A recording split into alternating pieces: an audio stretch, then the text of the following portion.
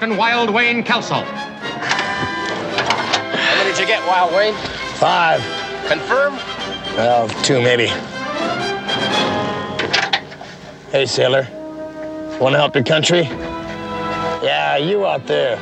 You in the audience. Why don't you enlist? Today. Right now. Forget about the fitting of your new zoot suit or the dance on Friday night. Or that strawberry blonde with a permanent wave. Your country needs you, son. You gonna let her down? You think your best girl look good in a kimono? Eating teriyaki off a straw placemat? Here you go, Wild Wayne. I'd like to eat sauerkraut for the rest of your life. I'd like to drive to work one morning. Look out. And the street signs will be written in Japanese. Ah! We need men. We need you. And you dames out there. There's plenty of stuff for you, broad like you to do, too. Like making warheads, brooding bombing patterns, dancing with desperate dogfishes that the U.S. owns. I'm not saying it's going to be easy. I'm saying we got a great country here. We got to keep it that way. Captain Wild Wayne Kelso, United States Army Air Corps. Say to each and every one of you, so long, Mama. I'm off to Yokohama. Ah!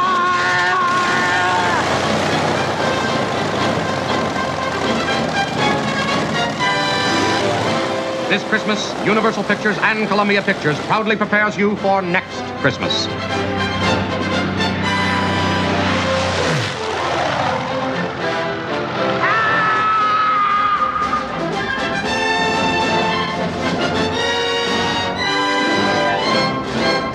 Steven Spielberg presents 1941, the night the rising sun fell on Hollywood. Welcome back to The Bloody Pit. This is episode number 134, and returning after months away, he got a reprieve. He got to not have to listen to me for a very long period of time because he'd been a very good boy. Mark Maddox. Mark, how are you doing? The party's over. I'm back. Are you telling me you did 134 episodes of this show? Yeah, so far, yeah. Oh, that's pretty good. Well, you know, you couple that with the 100 and I don't know how many of the Naschy cast, and yeah, you know, I mean, it's not as many as a lot of shows do because, well, there's absolutely no way on God's green earth I'm going to do a weekly show at all. Well, that's like Jim Adams, the show that I do with Jim Adams, Monster Tech, which I don't do every episode. A lot of people know that, but I'm on there quite frequently. But we've been doing it.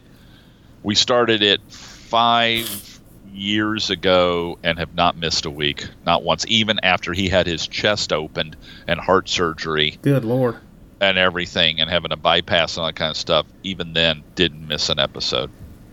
So yeah, but you got a lot going on. That's a hell of a track record for both podcasts. I'm pretty happy with it because I feel like I don't want to ever get to the point where I feel like the show isn't as good as I want it to be simply because I am running instead of walking. I'd rather walk and be able to, you know, make sure that I'm making the points and doing the things that I want to do, you know.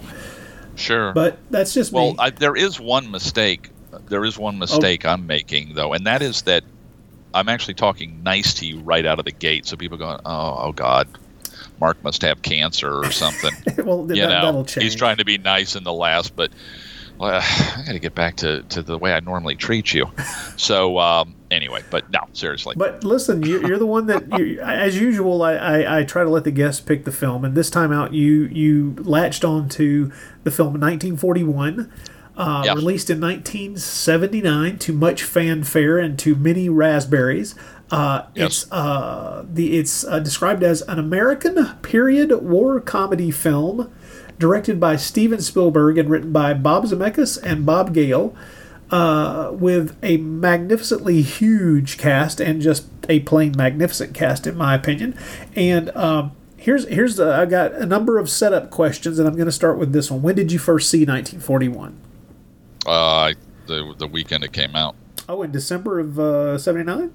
Yeah, I didn't miss any of the films from that year. Matter of fact, that was the year before we had what was it? The year before that was Superman the movie, and then before that was, of course, Star Wars, Close Encounters, Jaws and stuff like that. It was the beginning of that stuff. I almost even tried to do this, but I don't. Is that if you go even the year before that, Towering Inferno was like the end of the gigantic, colossal old Hollywood system movie. Yeah. But amazingly done by two studios, which was kind of I don't think that had been done before. So, but anyway, so that comes along. Then Jaws comes along. The connecting thread being the bigness and John Williams and things like that. And then you get to Jaws, and then you get to.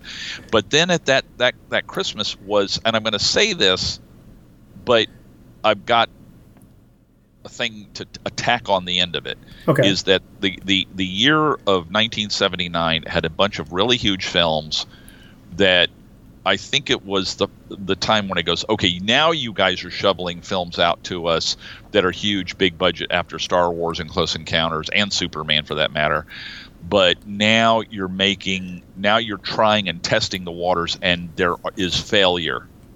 Oh well, yeah. There was going to be backlash eventually, no matter what. Well, but there's some of the plots are a little more wild, and some of the stuff is a little different.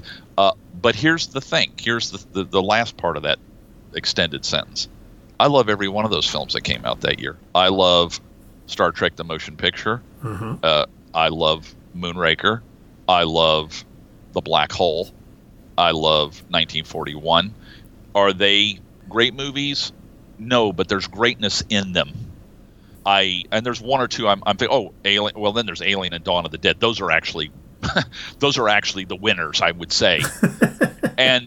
But still, all those films I love. I own Blu-rays of every one of them, and I know that finally they got the money for the director's cut of to go to Blu-ray of Star Trek: The Motion Picture, which I'm very excited about because I've had the DVD ever since they put that corrected director's edition out years ago, and it's like, and it was good. Yeah. It was really good. It was really, really good. I think it improved the film. I still love that first cut, but I like the director's cut better. Yeah.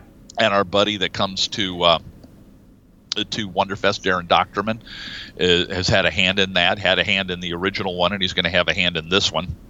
Well, as far as I'm concerned, that's fantastic news, especially given the fact that about 2 years ago, I lost my copy of the director's cut. I can't find it in this house any goddamn place. So maybe the dogs ate it.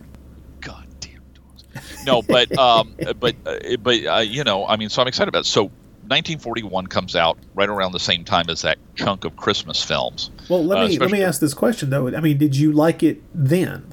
I liked every one of those films then. Okay, the one that I would say is the weakest of that group is The Black Hole. But having said that, it's visually so beautiful. The acting, I blame the director for the acting because we've got good actors in there. The story is whatever. The story is half-baked and they had no ending. Half-baked and a really bad ending, and people climbing on the outside of a spaceship with no suits because the director said, we want to see who's doing what, so don't put spacesuits on these people. Which is just, it's like, do you understand anything about science at all? We're already pushing the limits of what people are going to believe with a ship, people climbing outside of a ship that's falling apart with a black hole pulling it in. Right. Now you're going to have them without, and it's like, wow, that's pretty bad. But still, I love just watching the film. I love looking at the ships. I love looking at the black. I mean, I still love the film, but I'm not going to sit there and give it on a scale. I'm not giving it a scale of 1 to 10. I'm not giving it a 10 in any way, shape, or form. Well, here's the thing about 1941 is, of course, I didn't see it until it came to cable. I'm assuming. I can't remember exactly how I saw it. But it was definitely on television. And I got to say, I loved it the first time I saw it. Because to me, I'm a teenager when I see it. And to me, it is absolutely mind-bendingly hilarious. And so all of the complaints about it, all of the bitching and moaning about it, went right by me because I'm not paying attention to any of that stuff at the time. I'm just watching a movie that is making me laugh a lot. Yeah. Now, of course, it was years later that I realized, why they made such a big, super complicated, completely insane comedy film of this size with this many characters and this much, this many different moving pieces, essentially. That essentially this was them trying to do a version of It's a Mad, Mad, Mad, Mad World. Exactly. And that's what I was going to say. They should be on a double bill, but then you'd be there for 7 years watching. Yeah, you couldn't do that. You can't. There's just no way to do that. It's too freaking long. But at the same time, it doesn't matter, because my initial reaction to it was, holy crap, this is hilarious. And it's good to me. It's good to know that it didn't take very many years after its, and in big air quotes, failure, because monetarily it didn't actually fail. It just was considered a failure because the previous two movies that Spielberg made essentially, made enough money to buy the planet Earth and move it to another solar system. Yeah.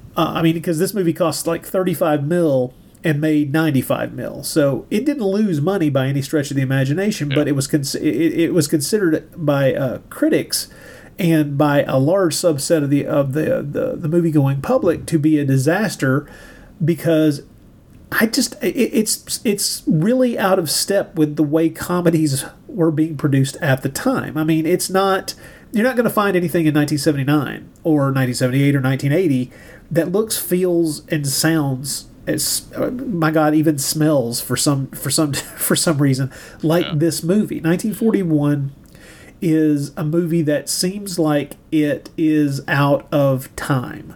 It is a piece done with a consummate amount of skill. So many brilliant technicians. I mean, we're gonna talk about some of them. So many insanely talented people worked on this movie on every level, to the point where it is extraordinarily well produced, well made on every fucking level, and that's what comes to the fore over time.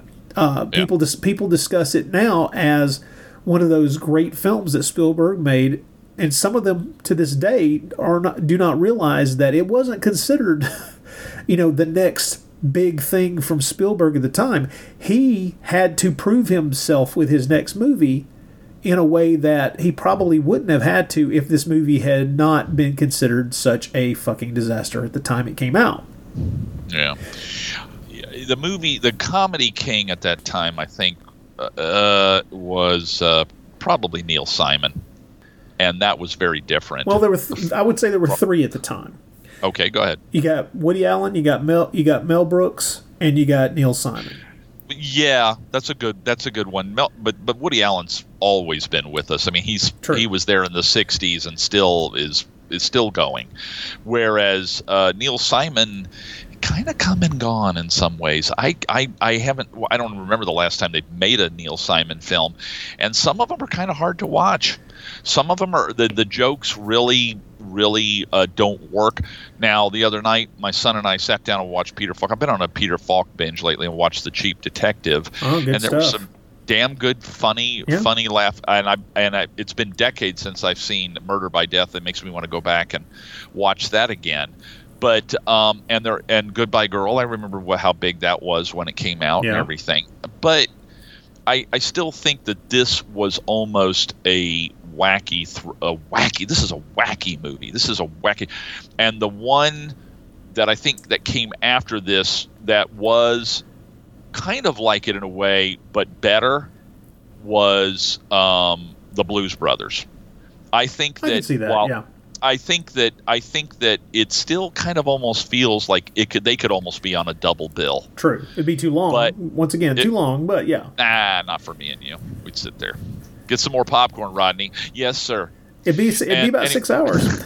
It'd be about 6 hours. That and then right after that, the third film is The Complete Russian War and Peace. So we'll be there. We'll see. We'll be there. Our women will come by and pick us up in the morning. But anyway, so this movie. And yes, when you said it's a mad, mad, mad, mad world, I've always thought this is 1979's It's a Mad, Mad, Mad, Mad World.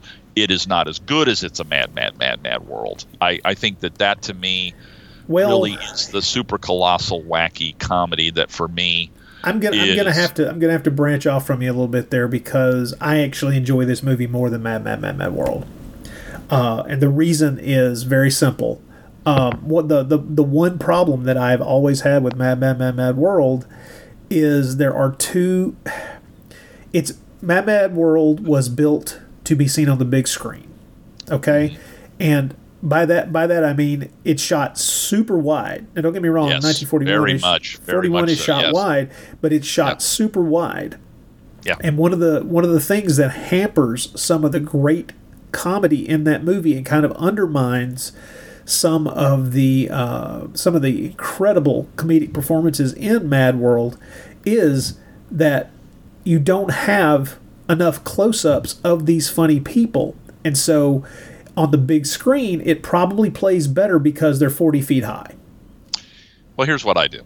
And you're talking about a technical issue to the actual thing. It's my family and I watch 1941 a bunch. The kids love it. You know, my family, my brothers and sisters love it. Nieces love it. But we also feel the same way about It's a Mad, Mad World.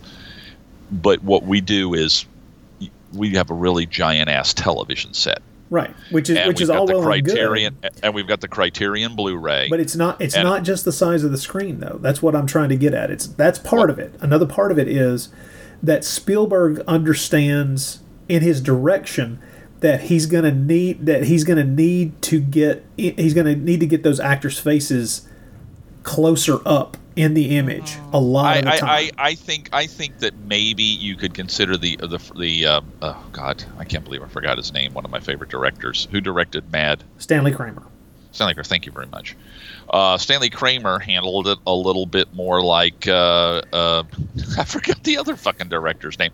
The one who did MASH. Robert Altman, yes. Is that he films them like a play. Yes, dear listener, I now function as Maddox's as my Google. I'm going to change your name to IMDb. Oh, but anyway, God.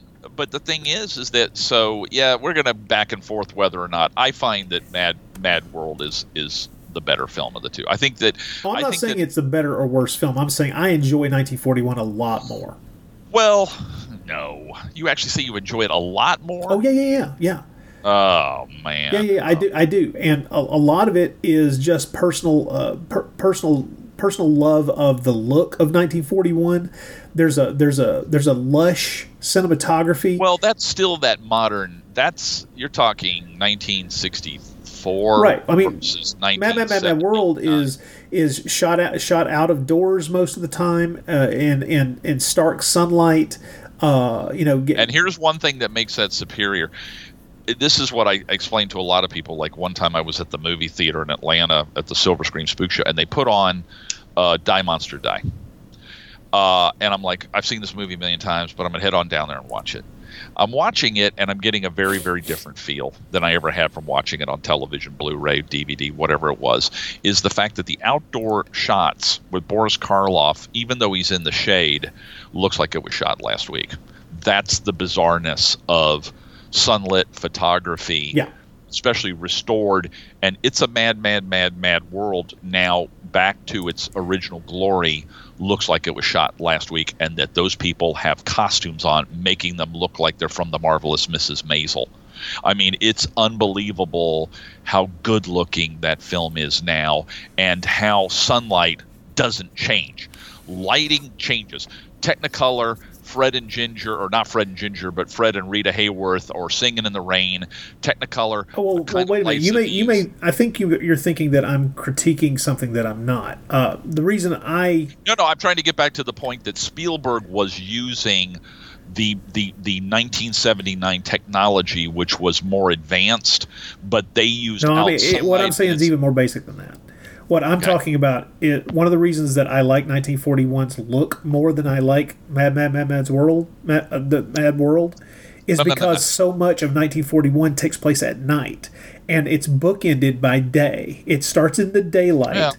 The vast majority of the movie takes place that night, and then the ending, we're back to daylight. We get to dawn, and it's all of that happening at night. It's the lush photography, the incredibly detailed sets, all of the stuff happening at night. I prefer that look. I don't. I just do. Okay. I didn't mean to monkey wrench you there. Sorry. No. I think what I think of also too, it's like the same thing when you watch the Indiana Jones films, especially the first three. Yeah. And that is Spielberg films like a romantic. Yes, exactly. I wouldn't say that Stanley Kramer necessarily photographs like a romantic. No. I mean, look at his other films, his other masterpieces. Look at Judgment of Nuremberg and Guess Who's Coming to Dinner and stuff like that, where you. Well, that's just it. He's using straight. The same. Right. He's using on Mad Mad World. He's using the same directing technique that he used on Judgment at Nuremberg, which is, don't get me wrong, it's a choice. It's just not. To me, it's a choice that puts some distance between you and the funny in several scenes, because he's using that wide screen to keep all the characters on screen, and sometimes you're missing some of the really funny reactions because the screen is so wide. You're focusing on the people who are talking and not the people who. Comedy is a lot about reaction. As a matter of fact, it's almost all about reaction. Somebody getting hit hit in the face with a skillet is either tragic or funny, and it all depends on the reaction the other characters have. But if you aren't seeing the other characters, you would see it in a movie theater because the screen would be gigantic. But no matter how big your screen is at home, you're not necessarily concentrating on the entire image, and you're missing some of the funny reactions, some of the stuff that tells you what you're seeing is funny rather than tragic. And that's why, like I say, that's another reason why I prefer 1941 to Mad World, is just that Spielberg knew that some of this stuff was so absurd, and the point of it had to be the reactions. We have to get these insane reactions. Well, he also composed a little bit more, for lack of a better term. He composed a little more Jack Kirby-ish, where here's a close-up of a face, and here's a person way off in the distance, and here's a fist coming at you, and all that. One thing that's interesting, and aside, because I think I don't want this episode to turn into 3 hours of you and me trying to say which film's better. Well, that's hardly the point. Yeah. Yeah, but the thing is, I saw Mad World. I saw it when I was really little. I mean, I know it wasn't that initial release, because I think it came out the week after Kennedy got shot or something like that, or before he got shot, and then they pulled it because who the fuck wanted to laugh at that point? And then they brought it out. I think so. Didn't they bring it out like a year later or something? Wasn't there something like that? The timeline was, but it was a weird. Yeah, it was a weird release schedule. Yeah. So I had never seen a wacky comedy, right? My parents take me to the movie theater to watch this film, and probably my brothers and sisters, but I remember watching it, and I could not remember what this film was for years until I saw it finally on television. But I remember these cars running, going through, chasing each other and running through the mountains, and people acting crazy and all that kind of stuff. Now, here's the funny thing, but this is absolutely true. Because humor is kind of a learned thing, it's like somebody can see somebody slip on a banana peel and go, "Oh my God, are you all right?" But some people can watch it in a film and go, "Oh, that's pretty funny." But it's like the first time I ever saw Monty Python. It's like, I didn't think they were funny. Second time I watched them, didn't think they were funny. Third time, I thought they were a little funny. Fourth time, kind of funny. Sixth time, something like that. Holy crap, this is hilarious. You see what I'm saying? It's like you kind of get what they're doing. You get it. Well, I'm watching this movie, had never seen a film like it. I thought it's a mad world at the age of probably 5 years old. I thought it was a drama. Well, yeah. If you don't have any, I thought these hostile people were trying to do each other over. I didn't even understand probably the concept. I just remember the cars chasing each other and getting in the plane and yelling and screaming. And that is definitely something that this movie has in common with 1941, is the people yelling and screaming. Oh, and one other film that kind of is almost a lily pad in between those two films that I absolutely love, which is kind of almost of the same ilk, is The Great Race. Is same type of film. In that giant comedy, and you can make comedies for nothing. You can have two people in a room talking and make a comedy, But these were the big ones. Anyway, so in this film, in 41, there is so much everybody's nuts. Everybody, except for Toshiro Mifune, everybody's an idiot, and even he's kind of an idiot too when you think about it. When you think about his motivation, why he won't just go home, yeah. Well, I mean, pointing at the thing and thinking it's an industrial complex or whatever, and it's a Ferris wheel. I mean, he's still him and General Stillwell are probably the two most sane guys in the film. True. And the rest of everybody else is an idiot, whether you're Japanese or white or black or what. Everybody's just crazy. It's a level playing field of idiocy. Except for Eddie Deason, who's even more idiotic than everybody else in the film, who I absolutely love. He's insane and he's awesome in this. I need an Eddie Deason T-shirt. By the way, he lives back in my mother's hometown. He is from Cumberland. My mother was raised in Cumberland. I lived in Cumberland, and Eddie Deason lives in Cumberland. Wow. And moving back to where he was, where he lived as a child. So that's cool. I need an Eddie Deason T-shirt is what I need. With him standing there looking down the barrel of the gun, when they put him up in the Ferris wheel. But this movie has a lot of people yelling at each other, a lot of explosions. It's got, the basic premise. War nerves. We're worried about the Japanese attacking right after they've attacked Pearl Harbor, and there was that kind of that feeling at the time. But this takes it and ramps it way up. Everybody's lost their mind, and everybody's skittish and nervous, and stuff like that. So, I mean, it's the perfect setup for a completely spastic, insane comedy.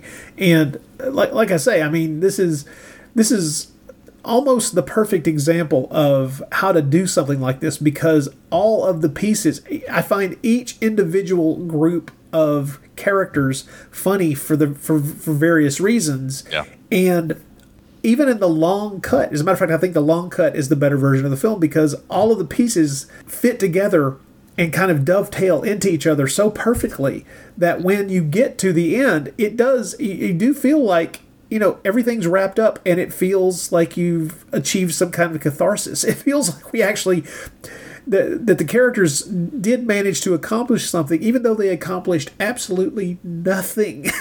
Right. All they accomplished was to destroy huge chunks of L.A.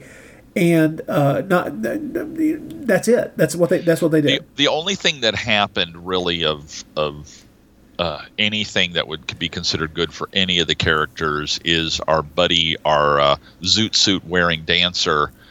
Basically, this guy likes this one girl who's from a well-to-do family that lives down at the coast, and he comes into his own. He comes into his own. He wants to come, even in the stupidity, and even he is stupid. Now, in the original cut, which was surprising to me, he was a bit underhanded, like stealing his zoot suit by using an air raid siren, him and his buddy. Yeah. And everything. But ultimately, he was a pretty good guy and had to fight the big bad wolf, which in this case was Treat Williams. Treat Williams, who was really, really good in his part. He was a good scumbag. I mean, I don't think Treat ever did another character quite like that or anywhere near that. He's usually the character more he plays. I mean, let's be honest. He's an out and out monster, and he is a would be rapist by the end of the movie. Mm-hmm. A bully, a rapist, a scumbag. Some of the things in this movie that make me very happy are some yelling and screaming. Hey, you better get your eye back on your work, or you're going to not be late for the dance night. Wah! I mean, there's so many things in this film. My niece went crazy for this film about 20 years ago, and every time we see each other, we just quote this film all the time. Just, and doing the voices and Hollywood and all that. It starts off with an homage to Jaws, where in the case of it's the same blonde young lady that got killed by the shark in Jaws runs down to the water. Yep. Part of the Polar Bear Club, which anytime you see anybody swimming out in California waters, they've got one of those scuba suits on, and here's this woman jumping out there in the water, and you hear the Jaws theme, and the next thing you know, there's the periscope of a submarine coming up in between her legs as it's rising to the surface, grabs her, and she's sitting on top of this thing butt naked while these guys come out and are trying to make their plans to attack Hollywood, which Christopher Lee then comes out, even though he's the only German on a submarine of Japanese, and tries to explain to them that Hollywood is inland by quite a ways, that you're not going to be able to attack it. But I love just the fact that he goes, we're just here to attack Hollywood. But but if you love Jaws, you got several actors from Jaws in the movie. Yeah, quite a few. Yeah. Yeah, there's so much screaming in this movie that even at the end of the film, when they show you everybody, I'd say about 70% of them are in a screaming scene. Yeah, which is why that supercut at the end is so amazing, because if you've forgotten that, here you go. Yeah, really. But yeah, I mean. I gotta say that there is, earlier we were talking about how it's the reactions of other characters that tell you whether or not something is funny or not. Yeah. Well, something that the thing is, once if you sit down and you're watching a comedy, you're already primed to laugh. So a lot of your work is done if you sit down knowing that what you're watching is a comedy. So that's fine, that's good. But I have to tell you that I now know too much about this movie in that there's something that I've always found absolutely fucking hilarious in this movie that now just makes me wince in pain. And you may know what I'm talking about, which is the scene where John Belushi slips and falls off the wing of his plane and hits the ground. Yeah. That was a real fall, and he hurt himself pretty bad. Was in the hospital for weeks. Oh wow! I did not know that. Yeah, and so it's one of those things where I'm sorry to everyone listening, but if you, I'm sure that I will eventually get to the point where I don't wince and realize, that's when Mr. Belushi had to be in the hospital for about 3 weeks. Are you talking about where he lands in that field in Pomona or whatever they've got? And he's talking to Colonel Madman Maddox. Exactly. That's my next stop. My father was watching that movie with me when it was still pretty brand new, and they go, "We got a General Madman Maddox," and my dad just goes, "Ha!" I think he was proud just to have somebody being a general, but I love let's talk about the character names for a minute. Madman Maddox, Wild Bill Kelso, Blutarsky or whatever his name was. Sitarsky. Sitarsky. I'm getting Bluto mixed up with it. I mean, there is so much goofiness in this movie with names, with yelling. It's funny, for some reason, now that we're doing a podcast, so much is flying out of my head, and I'm like, oh my God, Mark, you're killing it, you're ruining it. But I mean, I've got so much to say about every single scene. Like when the guys are in the back cooking breakfast for people, and the guy goes to pour a thing of coffee or whatever, like the whole pot dumps on all over the cups and everything. There's food going in the water. There's plates flying through the air. The guy's trying to dance at the same time because he's got to go to the big jitterbug contest and all that. And then they've got the character actor who's in there yelling at him and stuff. It's Dub Taylor, yeah. Yeah, and he goes, he's got to dance tonight. He's got to do the jitterbug contest. He goes, jitterbug hell, get back in and kill them cockroaches in the I mean, Dub Taylor he was always so wonderful, and he's such an asshole in this character. And our zoot suit loving guy is out there dancing around the table serving people. Of course, who's in there? It's Dan Aykroyd, and it's Treat Williams, and it's Mickey Rourke, and it's John Candy. Most of these people, if you knew comedy at the time, you knew who these people were, especially like SNL and stuff like that. But for most of us, I'm not saying that was the first time I'd ever seen Dan Aykroyd, because it wasn't. But John Candy and Treat Williams, that might have been the first time I ever saw them, and Mickey Rourke. Oh well, definitely Mickey Rourke. Yeah, I mean, this was his film. This was his first film. So yeah, and this is way before people. You got to look at what he looked like before he got the living hell beat out of him in boxing. But they're in there, and they don't like the fact that our dancing, waiter has got a beautiful, brightly colored Hawaiian shirt with a boat on it, and they're pissed off because they're ready to fight a war and all that, and so they start humiliating. They trip him and all this kind of stuff. One of the funniest lines in the movie, he jumps up and his buddy throws this turkey leg at him, and John Candy goes, "Watch it, he's got a leg." I mean, yes, I know, it's ridiculous. He's got a leg. That is just, it's so funny. Ridiculous. It is so funny. You're watching multiple stories going on at the same time. All at the same time, and they're introducing multiple characters, at a pace that is completely insane. Yeah, you've got our one of my favorite voices in the animated world, Tim Matheson, yeah. God, I am really getting old. Tim Matheson of Johnny Quest fame and a lot of other things after that too. Oh well, yeah.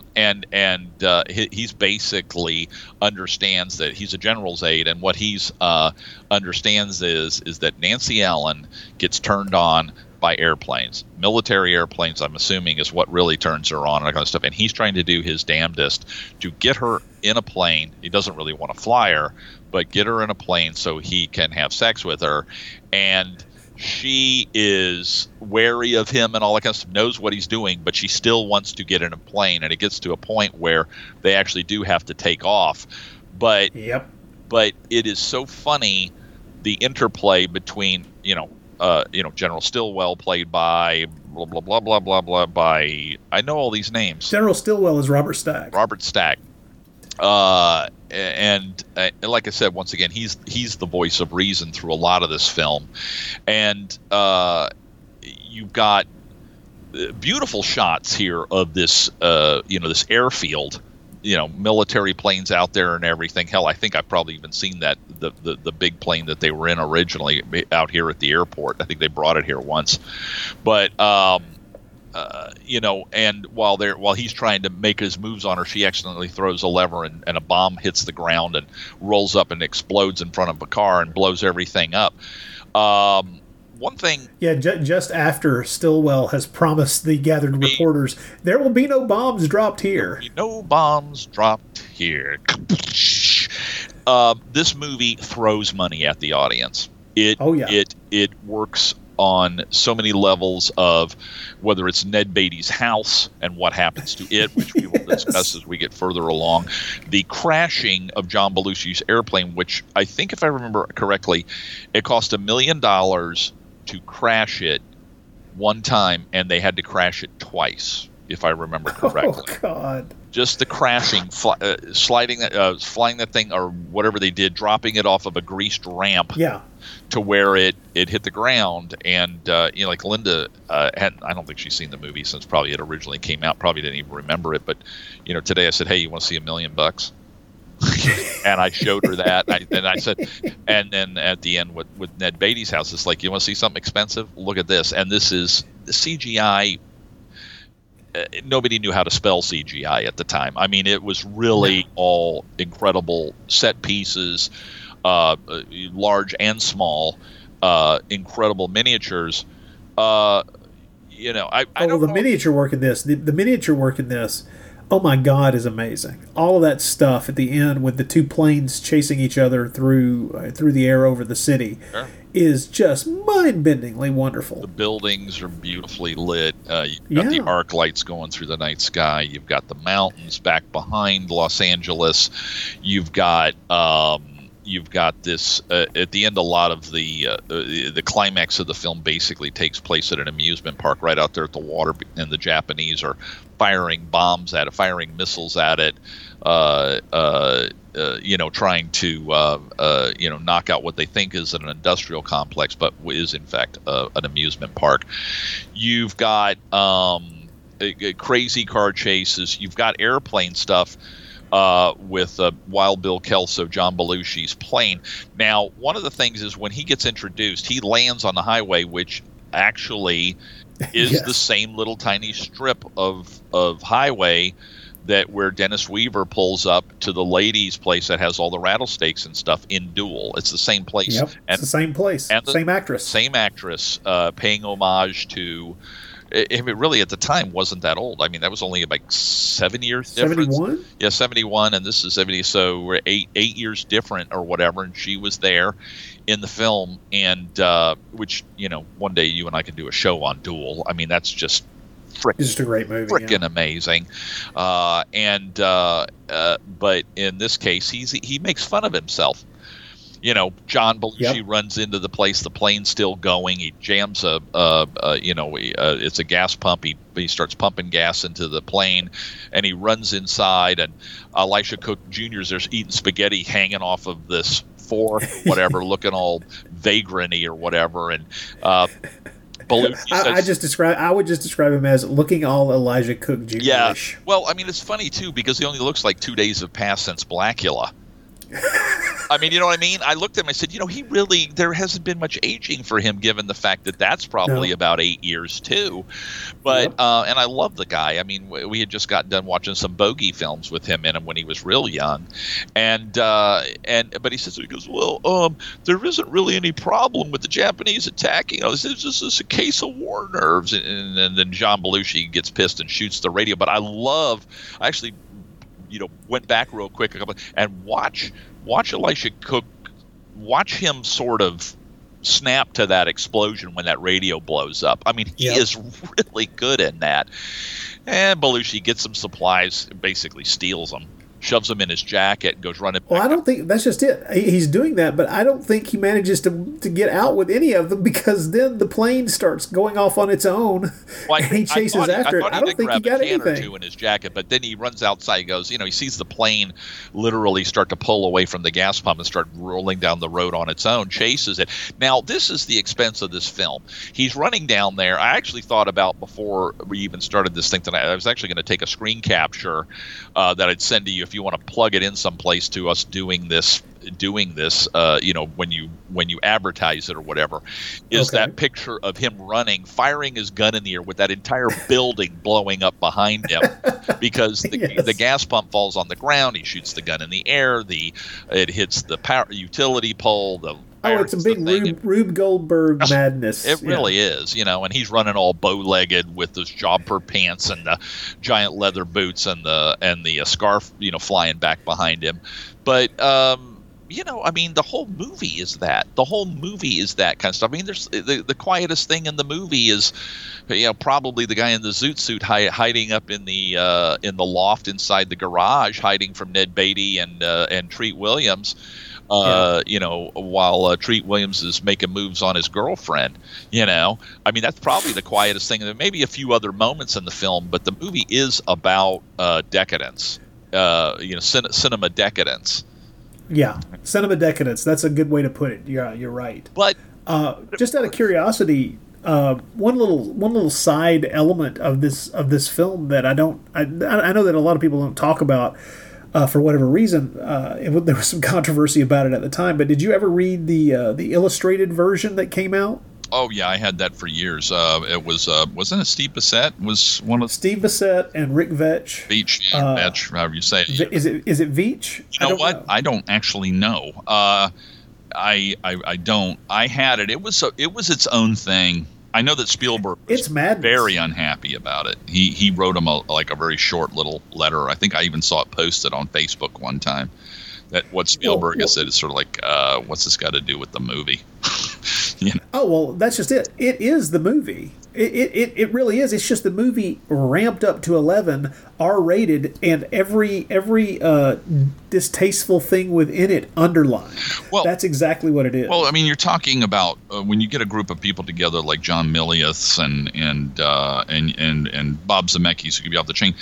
The thing about this movie, and by the way, I don't know if anybody understands this or not. Sometimes Rodney and I disagree on things. Sometimes we disagree on things, but I'll tell you, sometimes we really agree on things. And like the time that you and I talked about how much more we prefer Mars Attacks to Independence Day. This is one of those moments where we both love this movie. The whole thing about the Mad World is just a comparison between the two, but I asked for this show because I love this movie. Rodney loves this movie, and we don't give a fuck whether you love this movie or not. I'm assuming that if you're listening to this, you can write us. You can write us and say how much you like it. But if you want to write us to say how much Larry Hama, who put on his Facebook page one time, because I love when you come to my page and when I'm done telling you everybody something that I love, you tell me how much you hate it. Well, let me go ahead and get ahead of the curve here and tell you to fuck off right now. Okay, that's one thing I love about this show over being over Monster Attack is I can tell you to fuck off. Okay, so anyway, now that we've got that cleared up, yes. Now I forgot what I was going to say. Was it about the illustrated version? Here, let me help the old man back to where he insults me about something specific. There, come on, you old useless fucker. My walker. Anyway, what I was saying is that if you literally look at how it was written, what originally was supposed to happen in the original drafts of this film, and I'm sure you know these already, right?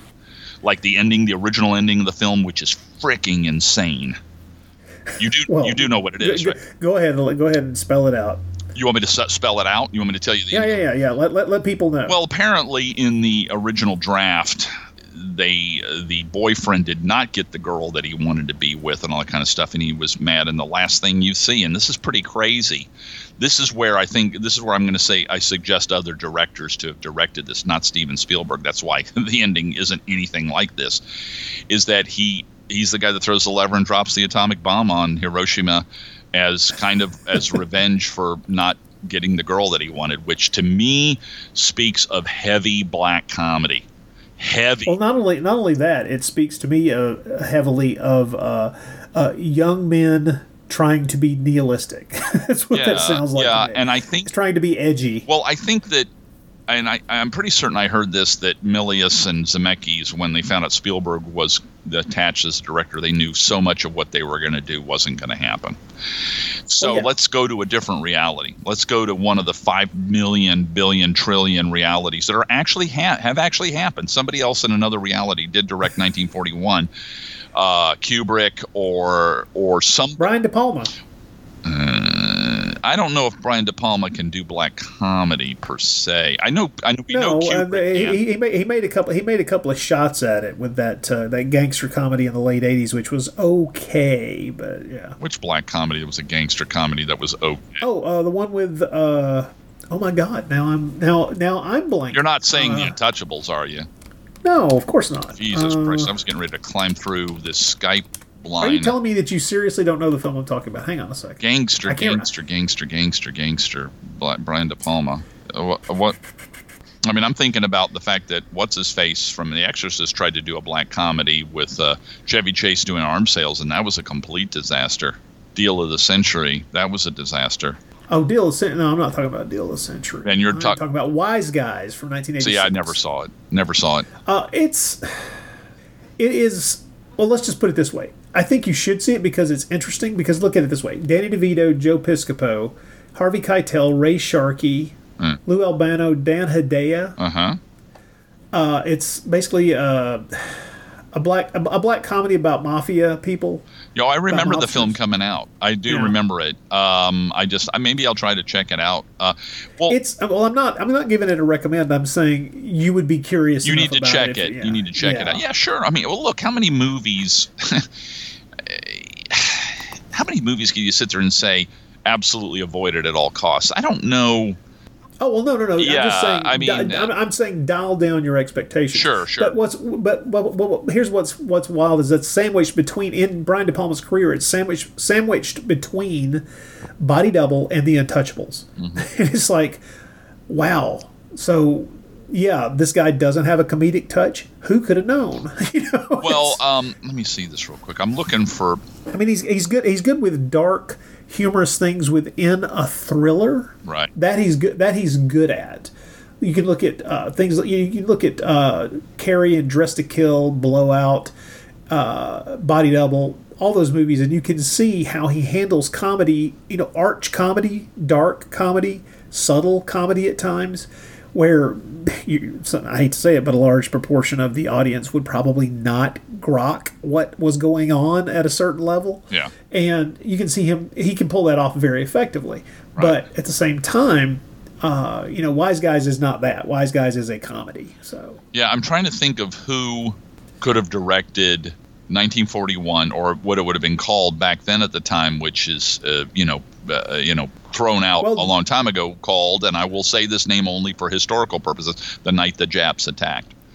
And it's one of those things where I think the only person that I can even think of off the top of my head who could direct it would have been Kubrick. Or John Milius himself. Well, I was going to suggest a slightly different direction in that category, which would be, what if Bob Zemeckis was able to get behind the director's chair? And that was my third. Since he wrote it, he knew where he was going. He's running this film in his head. Yeah, when it's being written. And my thing is like, well, look at who helped write it, Bob Gale. And you look at the one director thing, well, that I really remember seeing of his was that episode of Amazing Story, Go to the Head of the Class, where what's his face gets decapitated and is chasing him around. That was pretty creepy. But I think that what would we'd be talking about such a different movie with very much so. First of all, it wouldn't have a John Williams score. And I got to tell you, this is easily one of my favorite John Williams scores, because Williams understood something implicitly about what he was doing on this film. He was not writing a comedic score. Yeah. He was writing a straight wartime picture score. Yeah. Because if the music ever winked, if the music ever tried to make you think funny, it was going to fail. Yeah. The music was just going to fail. And I was thinking that probably within the last hour of watching it, just before you and I got on this call, is that, and trust me, I've been listening to this album, the soundtrack, ever since the week that the movie came out. I bought the vinyl when it was brand new, and I've listened to it a million times. Now, what I have heard, and I can't remember the connector. Maybe you know this. I have to keep referring to you because I do not consider myself a historian. I consider myself to be. I always mess these things up. That's why I draw and paint for a living. Well, that's good. You and I both consider you to be a fuck up. It's good to know that we're on the same page there. That's cool. Did you say something? So anyway, Captain Dickweed. The thing is, now you made me forget what the fuck I was going to say again. Fucking cockbite. So, what was I talking about before? Here's a little hint, folks. Don't interrupt the old man. Don't interrupt the old man. I remember now. Is there was a connection that this music, and this is what I don't understand because of the timeline, that this music would have been intended for Indiana Jones if this movie had not been made. Now I've heard something about that. I think it's even in the extras That's interesting. In the 1941 disc. But the thing is, does that mean that Spielberg was already working on Indiana Jones, on Raiders of the Lost Ark? I wonder if that's because Lucas is probably, Lucas is the one who spearheaded Raiders of the Lost Ark. He's the one who was the mover and shaker behind that. So, and he certainly had a relationship with John Williams already. So, well, I heard something and I said, well, that sounds strange given the fact that there's like a 2-year difference between the films. But maybe, and then later it was said something like Williams felt that 41 would have been the Indiana Jones theme. But since he already used it for 41, he had to write a new theme, something along those lines. Like maybe he had the tune in his head already. Maybe so. That's what they're saying. But to me, when I listen to the soundtrack to 1941, it is a little lighter, upbeat. I could see him taking that main theme and darkening it down by like maybe 10%. A little bit, like taking a little bit of the cuteness out of it. It's not bad. Like you said, it doesn't wink at the camera. It seems like a marching song, like we're going off to war, we're proud, that kind of thing.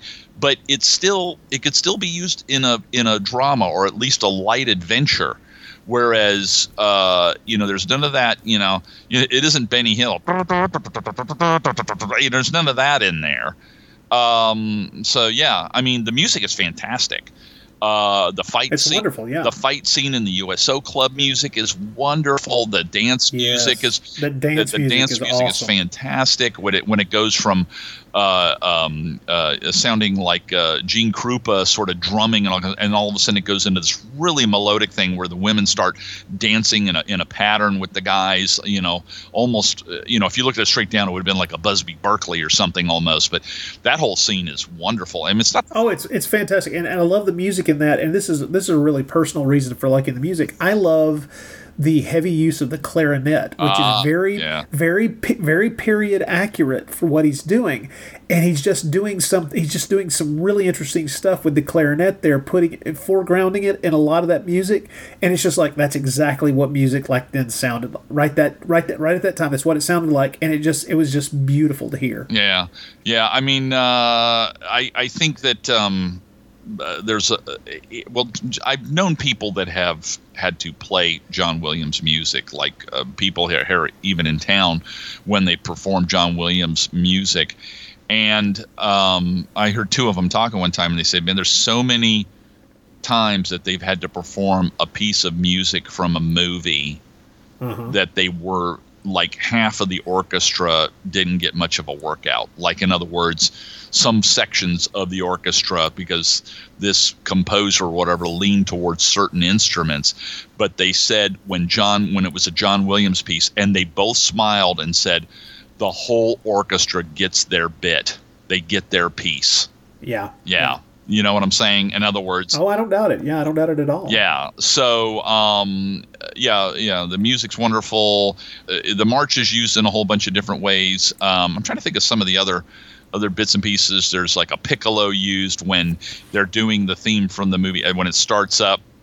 I don't know. I mean, it is interesting to me all these years later and that was probably one of the first times that you think, well, whether the movie was loved or not, this is one of those times where you look at a soundtrack and go, you can't complain about that soundtrack. No, in no way. It's fantastic. Yeah.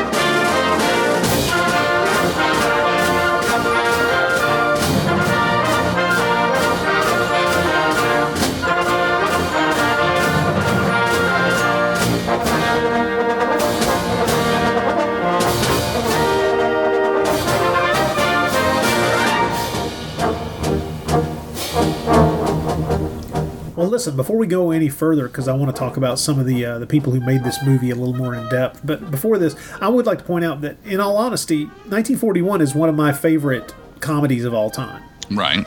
If I were to put together a list of like my 10 favorite comedies, this is up there with Bringing Up Baby, Raising Arizona, Used Cars, and I will say that, yes, Used Cars was written by Bob Zemeckis and Bob Gale, so there's some connective tissue there. My whole family just watched it again. Well, my kids had never seen it. We watched it for the first time about 6 months ago. My brother owns a copy. He brought it over the Blu-ray. And I remember loving it the first time I saw it. I think I only saw it twice, ever. Mm-hmm. And he said, "Hey, I've got it." And I said, "Oh yeah, bring that over." And it was still good. It really, it's amazing. It really holds up. It's funny. It's interesting seeing Kurt Russell in, leaving the computer wore tennis shoes and doing, something like this. So yes, it's a very good film.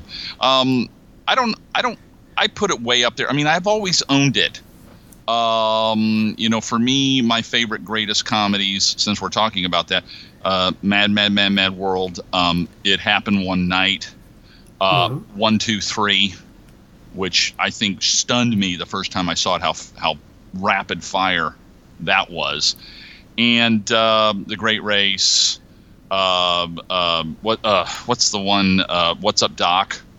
Oh yeah, great film. That's and once again, that fits with this world. The people in that movie fit in this world almost. It's everybody's an idiot. A nutcase. Everybody's a nutcase kind of thing. Oh, well, like I say, I was trying to put together kind of a list of my favorite comedies. Sure. And what's funny is, like, also on my list, besides Bringing Up Baby, which is my all-time favorite comedy, is also Arsenic and Old Lace. So it's like Bob Zemeckis and Bob Gale and Cary Grant get multiple entries on my favorite comedy list. And it's like, what does that say about me? I don't understand it. Well, I mean, Bringing Up Baby, did you get the new big Blu-ray that just is coming out? I picked up the Criterion, yeah. Yeah, that is so funny. That whole dinosaur thing and the leopard and the tearing of the clothes and it's just good. It's mind-bendingly funny, and I would go out on a limb and say that Cary Grant has never been funnier. But then again, Cary Grant in a comedy is almost always gold, and so he's even light and humorous, even in things like North by Northwest, where he's wanted for murder. He's got a way. He's got a lightness to him. And yes, it's great when he's full on. When they go do comedy, he even ramps it up even more. I really love Arsenic and Old Lace. Arsenic and Old Lace. That's one of my all-time favorites. Where I'm just like, I absolutely love that film. If I could change one thing about it, it would be that Boris Karloff was able to play that role. Yeah. Instead of having to stay on Broadway. But other than that was the toughest thing, especially with the line being delivered. It's funny that you should mention that. I just thought about that probably yesterday. It's people say, wow, it's interesting you think about. I think people think millions of separate little unrelated thoughts in a day. You know what I mean? Or in an hour if you're me, yeah. Well, yeah, but I'm saying is that you can think of so many things. So when I say that, it's not as amazing as it sounds. It's like, wow, you and Rodney ought to get married. Well, no, I'm just saying that we analyze and 1 second ago I'm thinking about how my kids are doing. The very next second I'm thinking about William Shatner. The next thing I'm thinking about the most important thing on the planet that's ever existed, Roger Moore. The next second I'm thinking about all this kind of stuff. But yeah, when you said that, I'm like, yeah, I was just thinking that. I think Raymond Massey he was the best that they could get. Yeah. Other than that, but the joke can't land as well because he's not Boris Karloff. Yeah, you're only getting the full effect of that joke if you're watching Karloff play it on stage. Yeah, or maybe just even at a time. Well, this isn't even the full effect, but at least you can say, I know what the joke is supposed to be. Right. I know it. But yeah, comedies for me are one of the smallest part of my collection. It's tiny. It's probably, I understand, yeah, 20 films, maybe at the most, probably closer to 10. And, I can think of other stuff like Fearless Vampire Killers, which really is very low on the comedy. It's very, very mild on the comedy and more on the mood. But I still think the humor works. I remember seeing it as a little kid and thinking it was very funny. But well, here's the thing, though. Here's one of the things that 1941. It's another compliment that I kind of want to I want to pay the film a compliment in a way that is kind of in a strange. It's not backwards, but it's kind of from an odd angle. Mm-hmm. One of the things that the people making this movie recognized is that there are a lot of actors who are not known for comedy that they cast in comedic roles. Mm-hmm. And in some cases, it's very easy to point to exactly why they cast that actor. Mm-hmm. In this case, I'll give you two actors, and I can't quite figure out. One, I'm pleased that they did it. The other is obvious to me. The obvious one is Slim Pickens. Because essentially what he's playing on screen in this is the exact same character he played in Dr. Strangelove. Yeah. Yeah. To the point where they go out of their way to have a distinct callback in the dialogue with when they're going through the stuff that they found in his pockets when they pulled him onto the submarine. Yeah. And it's them riffing directly from that scene on the bomber in Strangelove. Yeah. And then he plays him again too in The Swarm. Precisely. So it's kind of true. For comedy gold, you go straight to The Swarm every time. Yeah. Oh, really? We got to do a show on that one. Yeah. We sit there, and the other morning we were having breakfast, and I was talking to the kids, and we love our favorite part from the whole film is, Jesus, Palomina, a Nazi. Let me tell you something, Mr. Heine Kraut. I'm going to tell you, my favorite Slim Pickens moment in the entire film is absolutely is right after he has swallowed the compass out of the Cracker Jack box. Yeah. I'm sorry, Popper Jack box. Jack, yeah. Right after he swallowed that, and in the foreground, it's another one of those brilliant moves. It's exactly how you shoot this shot to put everything in the frame in the best possible way so that the comedy beat can hit dead center, which is in the foreground. You see one of the Japanese soldiers produce a bayonet. Yeah. And he doesn't. Pickens is in full voice, and he doesn't slow down and just goes, "Hey boy, watch what you're doing with that knife." Yeah. I don't know. I agree. Absolutely, it's the funniest good. damn he thing. He actually might have. Well, it's tough, but I think when I think of the film just off the cuff, I think that might be the best parts of the film. Not that there isn't a whole bunch of best parts, but he gets probably the award for the pinnacle funniest moment.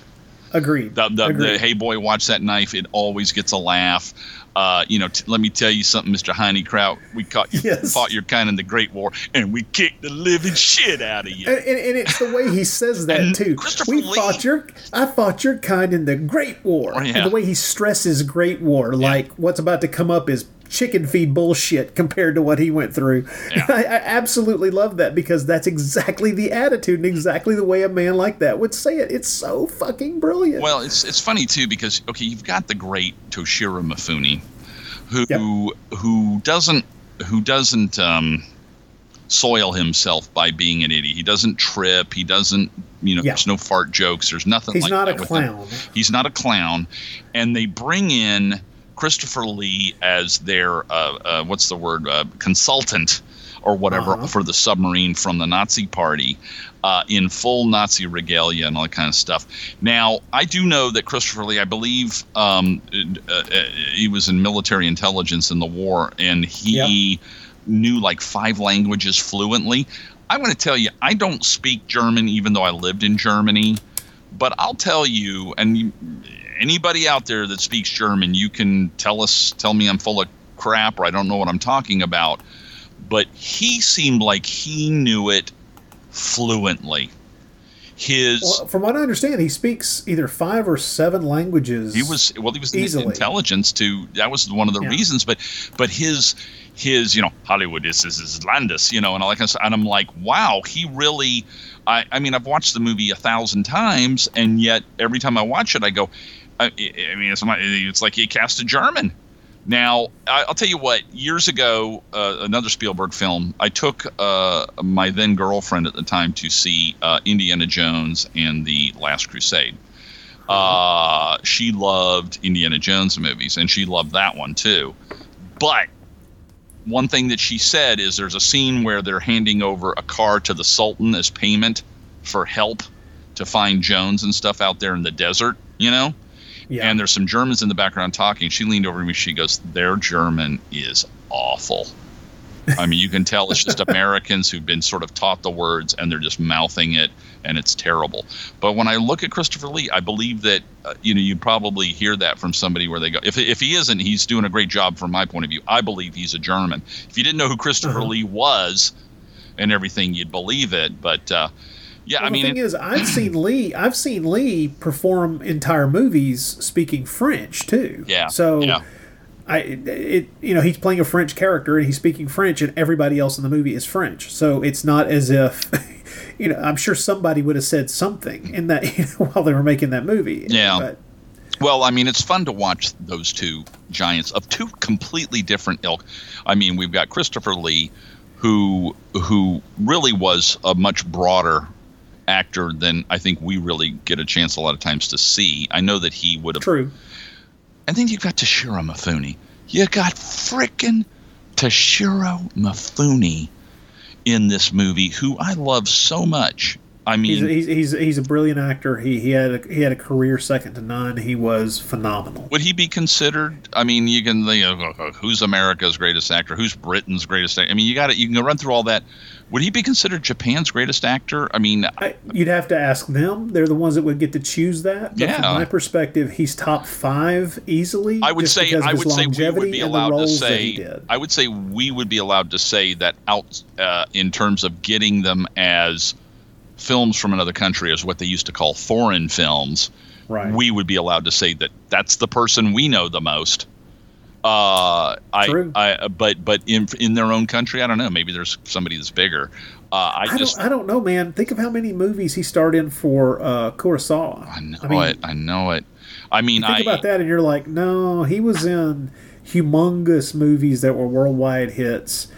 There's some, no matter how long it has been since he was alive, I do wonder if he's looked back upon. Here's what I would be curious about, because I don't know enough about his entire career from a Japanese point of view. I wonder if he's looked back upon as the way that some people look back at, say, John Wayne, or if he's looked back upon as the way that, say, maybe I don't know, Cary Grant is. Well, I was going to say Laurence Olivier or something. Because of his range, essentially. Yeah. The ability to do multiple different things and to bring something intriguing and different to those different genres. That was Cary Grant. He could, whatever you put him in, he was believable. Yes. Well, but even I wasn't even thinking about Toshiro Mifune and Christopher Lee, because those two are obvious. But the guy I was thinking of as the actor that I would point to as, wow, who thought to cast him in a comedy, is Warren Oates. Yeah, that was out of left field. That was out of left field, given the kind of movies that he plays: Gritty Cowboys, right. Cops, Bring Me the Head of Alfredo Garcia, Weathered Men. What was the one I just watched? I finally got a chance to watch the one with him and Jack Nicholson, where they're going across the desert. He ends up smashing Jack Nicholson's hand with a rock. Oh shit! I don't know this film. Young Jack Nicholson. It was. I think if. I want to say the director Just Die. Is that the same guy from Two-Lane Blacktop? Nicholson is a very young scumbag. It's more. It reminds you more of his performances in the Roger Corman. Is it something films. like? Is it the shooting? Or yeah, The Shooting, I think, is what it is. Yeah, and it's a Monty Hellman film. Monty Hellman. That's what I was saying. Didn't he do Two-Lane Blacktop?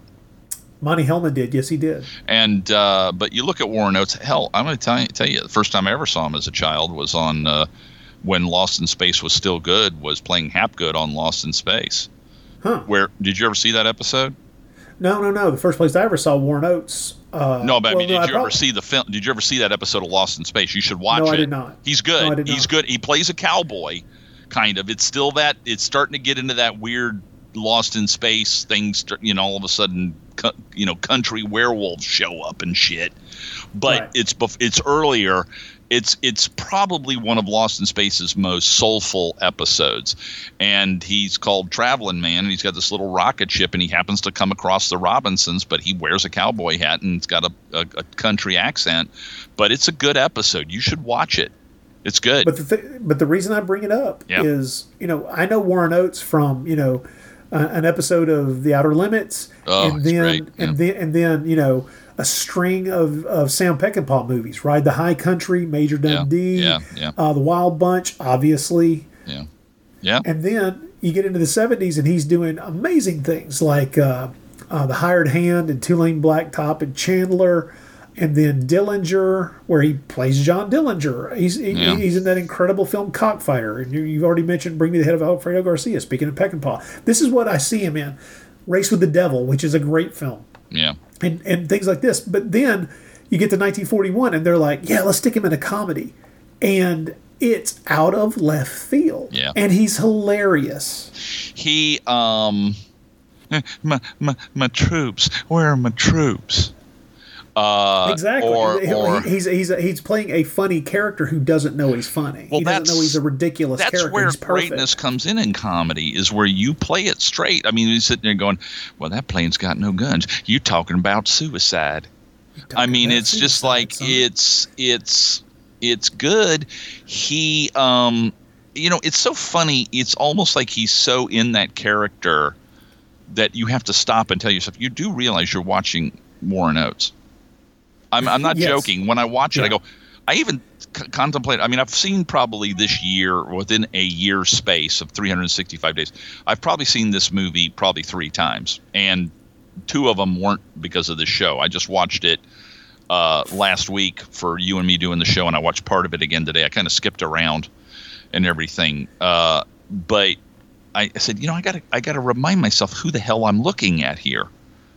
I'm looking at Warren Oates. It's like in Tropic Thunder where Tom Cruise plays that businessman. You know what I'm talking about? Which the studio exec. I hadn't seen him. I hadn't seen that. I saw that movie once years ago when it was brand new, and I just watched it again about 3 weeks ago, and I'm like, wow. You can keep telling yourself you're looking at Tom Cruise. And it's the same thing with Warren Oates. You got to tell yourself you're looking at Warren Oates here, even though it still looks like him with his one of the lenses is all shattered, what's your name? Burkhead. What kind of stupid name is that? Winoski. Go over there and check him for stilts or whatever it is. Yes. Winoski. I mean, I just love that name. Oh, okay, I checked him, sir. But he's an American. Yeah.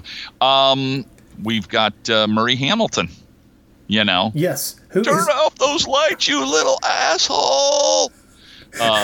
You've got, just yelling at that kid. Could you imagine if you being the father of that kid and you found out, hey, by the way, the other night, the guy was yelling at me to turn off the lights. Oh, he yelled. Was he mad? Yeah, he told me, turn off those lights, you little asshole. I'd go looking for that guy to beat him up and call my kid an asshole. But it's so funny because this guy's already petrified because they put him to observe for any enemy. Oh, in a Ferris wheel. First of all, they put him in a Ferris wheel at night with Eddie Deason.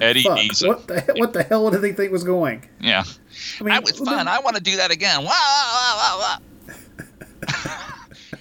And I'll tell you this. I still have never, maybe it's somewhere buried in the extras or some documentary made on the film that I still haven't paid enough attention to, but I still, to this day, want to know how in the hell those 2 characters changed position in that Ferris wheel. Yeah, you know what? Yeah, you always think about it. Yeah, you know what makes me wonder? Could that have been some kind of a joke? That's what I want to know. It has to have been. Oh, let me ask you a question. Okay, people. Rodney and Mark are jumping around, so if anybody is expecting a linear progression as to how this film plays out, it's going to be kind of a rough road. I'm noticing that. Here's a question. In the director's cut, our hero, what's his name? The Zoot Suit guy, what's his name again? Bela Lugosi. Wally Stevens, Wally. Yeah, I keep yelling Wally. I don't remember why I can't remember his name. Oh, it's my friend, and he's dancing. But so he's got the tank. He's kicked the crap out of Treat Williams.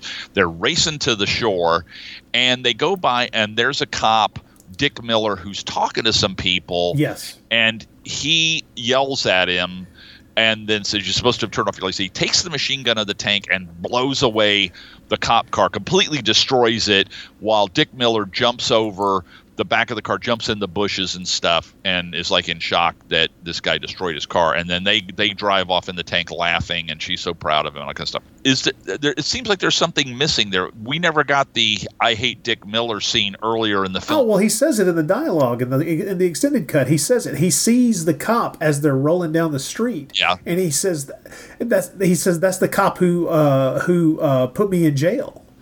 Okay, so it was within a throwaway line. To me, it's almost like it didn't work as well as I would have thought if they maybe showed it, like he was getting out of jail and Dick Miller yells at him, hey, you keep your nose clean or something like that, and then we go later, because there's no build up to hating Dick Miller in the first place. You know what I'm saying? It's done just to do 2 things. 1, blow the living shit out of a car with a machine gun. Yes. And 2, have Dick Miller in the movie. Oh, I mean, I love Dick Miller, but you see what I'm saying. I see exactly what you're saying. I'm telling you why the scene was probably done. Well, I'm going to tell you this too.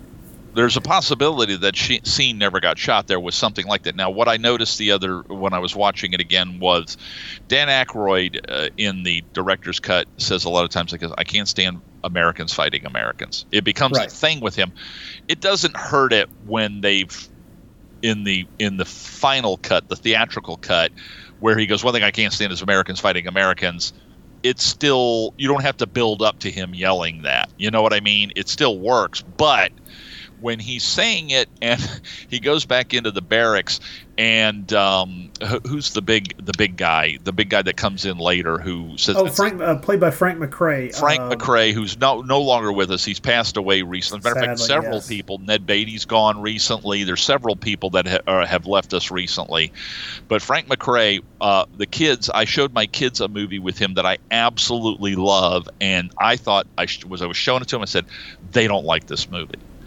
And when it was over, they turned to me and said, that was pretty good. And it was Cannery Row. Oh, okay, yeah. Which he was great in it. Everybody was great in it. And I watched it again and said, yeah, this movie kind of holds up. But anyway, he was part of that time period, that actor. He just reminds me so much of going to the movies, having a great time. But he's fully 20 to 25% of the reason why I love used cars as much as I do. Oh yeah. He's so fucking hilarious in that movie. Yeah. Well, he there's a scene where Dan Aykroyd is yelling at them to get prepped and we got to go. We're getting ready to move out, guys. And he's like beating the hell out of somebody in a cot or somebody's throttling him. And I know he's fighting back and forth with John Candy. John Candy's obviously a racist in there, and they're back and forth with each other. But they show Dan Aykroyd fairly close up, and he goes, one thing I can't stand is Americans fighting Americans. And then instantaneously they go, come on, let's get ready to move out, and he has no jacket on, and then he's got a big old military jacket on when instantaneously as he's yelling. So I think that's a little bit of that, not some of the editing. Well, it's the editing and trying to put back in this footage that probably would have necessitated more looking for bits and pieces to get a flow. You know what I'm saying? You see it in movies, you see it here and there, but I think that I do notice when I'm watching the Blu-ray with the director's cut, the stuff that I've seen a million times before is crystal clear, and the stuff that's added in is clear, but it's not. Is a slight softness to it, you know. Well, here, let's talk about some of the other people that turn up in this thing, and glancingly small roles that I love how some of them they just present them and move on past them. My favorite is Lenny and Squiggy. Yeah, click. Yeah, I mean, matter of fact, they're in it, and I think it was just, hey, Penny Marshall. I mean, you're talking about half of everybody. Penny Marshall. I guess they had almost everybody from Laverne. Laverne and Shirley was on at the time, wasn't it?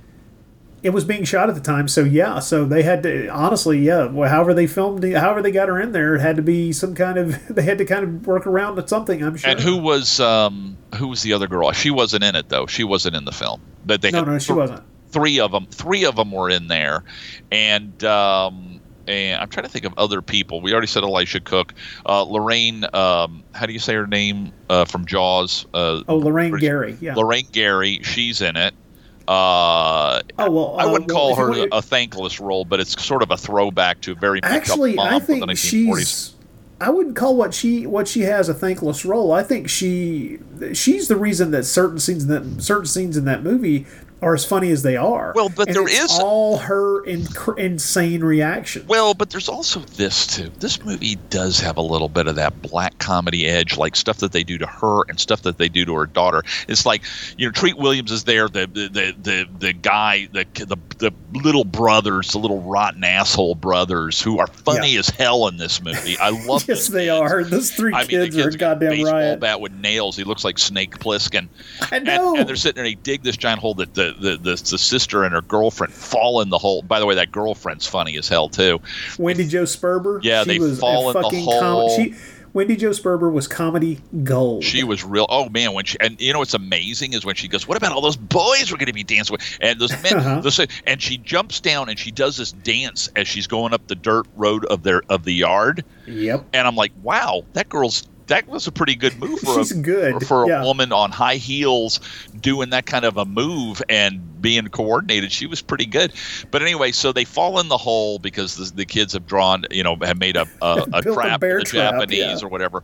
And then Treat Williams goes to lift her out, and she doesn't want to be picked up by him. And she goes, "You heard what your boss said when Dan Aykroyd tells her to put her down. Put me down," and he just drops her.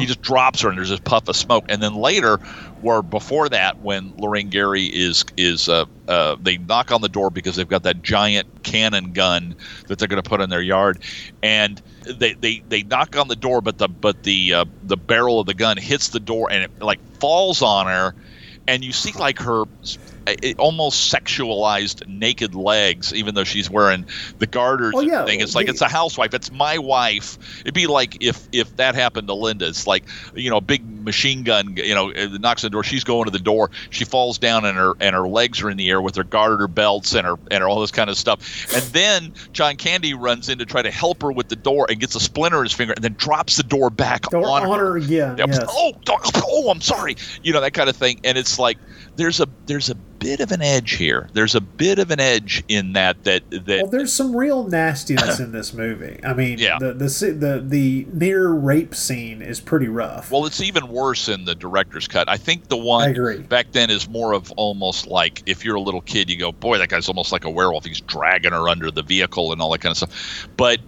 in the director's version, it's a little bit more uncomfortable, I would say. It's seedier, yeah. But this movie's got its own little differences from other comedies of the same type. I mean, you didn't see anything like that in Mad World or in The Great Race. There's a lot of Tim Matheson trying to get into what's her name. Well, that whole thing is hilarious. That is, I think it's funny that both Nancy Allen, who, let's be honest, Nancy Allen, gorgeous woman, beautiful woman. It's not hard to picture her as being someone that someone like Matheson's character would lose his mind over to do anything. Go as far as he goes. Well, what I think is funny is what both Allen and Matheson have said in the years since they made the movie is not to slight the movie, but they do say that the movie might be better if their storyline wasn't in the movie. And when they say that, I understand where they're coming from, but I swear to God, I don't want it. I don't want it taken out. I see what they're saying. They're saying the movie would get to the same point in a different way without their through line of these two horned dogs attempting to have sex in a plane. They really are the furthest people out from the main action in this film. I mean, it literally is another story. They don't affect anything that happens other. Well, then at the very end. Well, then other than John Belushi chasing them, but even that doesn't. The person who puts a bullet in John Belushi's plane is Eddie Deason from the Ferris wheel as he flies over the. No. Matheson shoots him with the handgun. Yeah, but it doesn't do anything. It doesn't. It puts the hole in the. It puts the hole in there, and you have that. That's the first time that there's a shot at the plane. But it's later on when Eddie Deason. No, but what I'm saying is, let's pretend that Tim Matheson and Nancy Allen's part never happened in the film. Let's try this real quick. And John Belushi's chasing out that way, and somebody says something about there's a report of something out at the coast, and he goes down there. Eddie Deason shoots him. He flies back into town. I guess maybe the thing that would really be missing, and I'm actually analyzing this and coming up to a conclusion as we are talking, right? Is that, but you would still miss the insanity of the planes chasing each other in the middle of the street downtown, and that to me would be a loss. So yes, and so I mean, I think you do. I think you have to have that thread in the film. We have just scientifically analyzed, and we've decided that it stays. But I mean, also too, we wouldn't have Madman Maddox and all that kind of stuff. I think there would be no reason. There would only be the one scene with Madman Maddox, which would be when Belushi lands there. Right. But what makes that scene extra funny is the fact that there are two scenes with him, and you kind of get to spend a little bit more time with this completely insane character convinced that people are parachuting into the fucking alfalfa fields in Southern California. It's insane. Where are my troops? And you've got the scene where they're going to take off in that little plane because they're acting like they're going to try to go spot some evil bad guy airfield, and it's really to get the plane up in the air so he can have sex with Nancy Allen.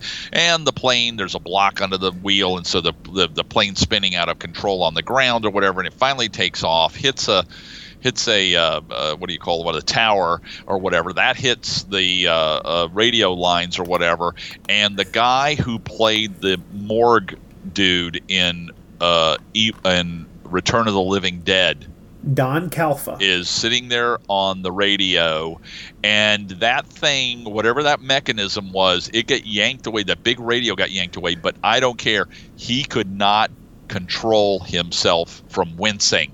Did you notice that? Yeah, but he still keeps it. He still keeps a straight face, but you can see him jump. And it's like, you could tell whatever it was quasi-traumatic, the way that thing got ripped away from him off that table. Yeah. But, I mean, there's, once again, like, there's people, I'm trying to think of, there's a couple of people that are in the film that I just go, wow. I mean, like, you go, wow, they're really just for a microsecond in the film. Is it Joe Flaherty who's the he has a couple of good scenes. Yeah, Joe Flaherty is Sal Stewart, whose real name is Raoul Lipschitz. Yeah. Well, he's got some. His last lines in the movie, as he's doing the outro for the radio show that's being broadcast from there, is fucking hilarious. Oh yeah, I mean the thing is, it's one of the things that, in hindsight, the fact that they tried to get him to come to Monster Bash, that would have been fun. Oh, Joe Flaherty? Oh, I would love. Oh, he's Count Floyd, man. He's Count Floyd, and I know Ron Adams had him slated. I don't know if that was during the later time in the year when I didn't normally go. But if that guy were to ever come back, you and I need to sit down and have a talk with him. Joe Flaherty's so amazing. Yeah, I'm trying to think of who else is in there. I mean, there's people that are going to go on to be famous later. Of course. Well, just really quick, did you spot? It's like 2 seconds long, but I'm sure you've spotted John Belushi's other character. Oh yeah, the guy in there eating soup pasta, or whatever, as the guy goes crashing through the window. Yeah. The guy who has. How about Sam Fuller? Sam Fuller is the general. Yeah, absolutely. Yeah. What we need is hard-hitting melodrama. If you watch this movie in terms of what was going on at the time, there is a smattering, a dash of the kind of attitude that was starting up, and we were talking about the kinds of comedy movies that were going on at the time. And another one that we kind of left out was the Animal House stuff was starting up. The teenagers getting laid. Yes. Movies were starting up. I don't know if Porky's had come out yet, but Porky's was 1980. Yeah, but those movies had kind of started up, and I think that also affected this movie a little bit. The whole Donna and Tim Matheson, the Nancy Allen part, was a bit of that. Tim Matheson was, I don't know if he was in Animal House, so yes. you're drawing a straight line there too. That's true. Yeah, and where you're sort of looking at it, it's like, he's Otter in Animal House, and God, that movie was a hell of a lot of it was about that kind of thing. So they had him, they had her, and they brought him in with that kind of a plot line. I want to talk about a couple of other favorites, and we mentioned them briefly. Though Ned Beatty's kids. Ned Beatty is related. Now, I will say this. I was watching this movie 2 weeks ago with my daughter, Ava, who is going to be 17 soon. But we're watching it, and she's going to be 17. Are you kidding me? Yeah, James in next month will be 18 years old. Oh, my God. That doesn't seem possible. 2 months he'll be 18. He'll be 18 years old. Yeah. Yeah, he's already he's an adult then. But Abe and I are watching it. I just had a traumatic shiver. Yeah, I know. Okay. Last time you saw them, they were kids.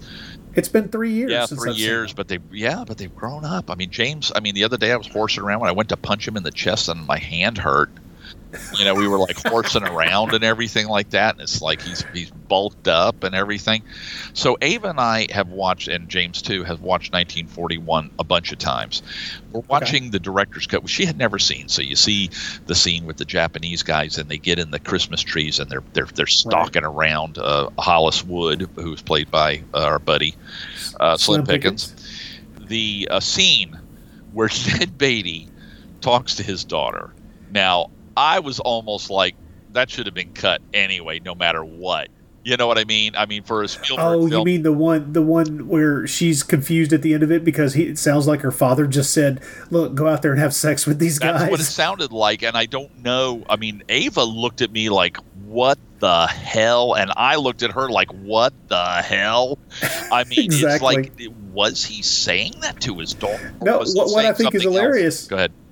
Well, that's just it. That's what I love about the scene is when the scene ends, the father, who clearly from the sequence is not the most comfortable at what he's trying to say to her, and so he thinks he's communicated one thing to her, and what she's heard is something very different. Yeah.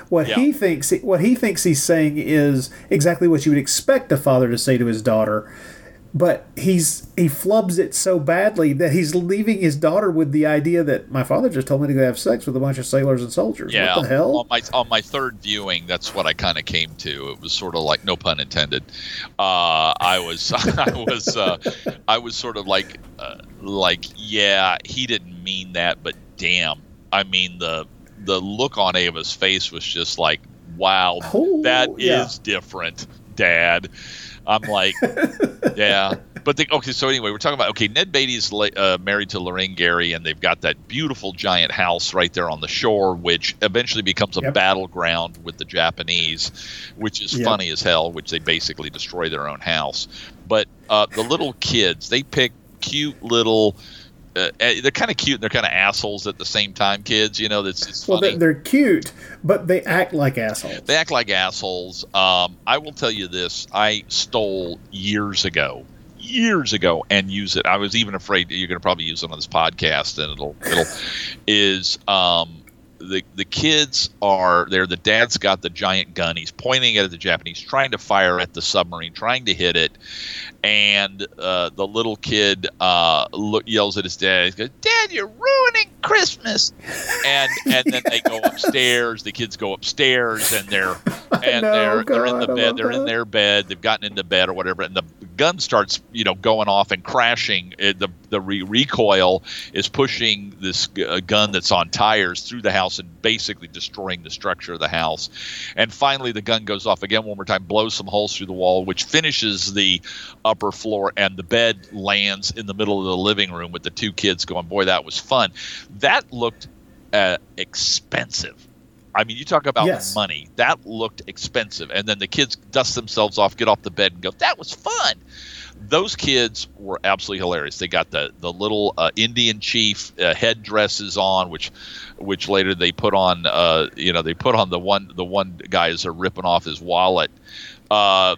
Spielberg was always really good at directing children. He's probably better than almost anybody else. I think when you look at the performances in E.T. and stuff like that, he and hell, even the performance of a kid who really wasn't a good actor but looked great in Close Encounters, because Spielberg would put on a bear suit.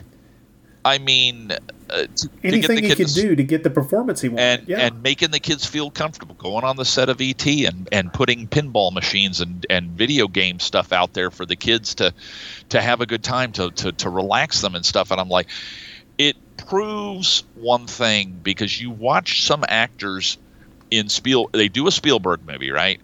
And then you see the rest of their career, and they're never as good. And I don't mean just children. I mean adults sometimes too.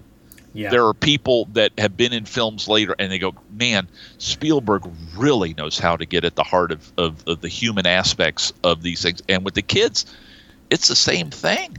They're lively. Their lines are delivered beautifully. I don't know. I mean, he really. I know that he comes and go with favor. When we were young, he's like he could do no wrong, and then he would do something here or there that wasn't like Hook or something like that. But there are certain aspects to his abilities that even to this day, I mean, he's completely amazing. Oh yeah, of course. And the thing is, I'm the guy who, for years and years, I had a problem, and it developed in the 80s. Spielberg had a problem that all the way through the 80s and 90s, where more often than not, he didn't know how to end a fucking movie. Mm-hmm. The movie would have a perfect ending, and then it would keep going. Oh, name a few. Well, I won't point to Hook, because Hook was just a mess from start to finish. But I will say this: I've watched Hook probably 3 times in my life, and it is a mess. It's bad Spielberg, but the thing with bad Spielberg is, in a lot of ways, it's still better than a lot of others. I hate to say that; that might sound like a cop out.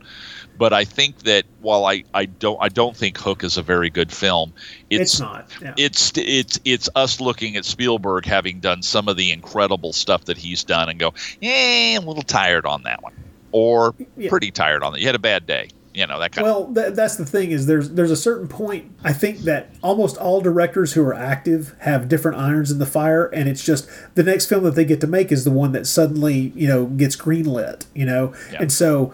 The thing about Spielberg and a lot of other directors who get hot is that 2 films get greenlit within a short space of time, and so he ends up going immediately from one to another. And at times I wonder if the reason he's doing certain things in one movie is because he's tired from having just finished another movie. But sure, I'll start here. And he's producing a bunch of stuff too. I mean, this is one thing that makes me want to just go, hey, Spielberg, come over for a second. Here, smack him in the forehead. What the hell's wrong with you? Quit producing these fucking Michael Bay Transformers movies.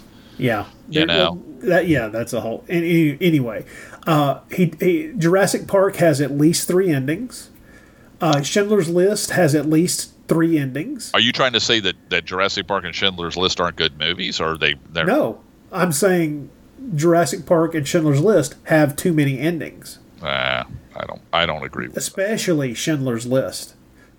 I think it's a great film, and it has a perfect ending, and then we get a documentary stuck at the end. It's like, oh man, really? Does this long film need to be even longer for this? The Lost World, Jurassic Park. Well, besides being a complete mess, the whole last chunk of the movie is like what the film should have been. That movie sucked cock. Yeah, it does. That movie, I'm talking about one that has a disease. I mean, it's like it could break a jaw.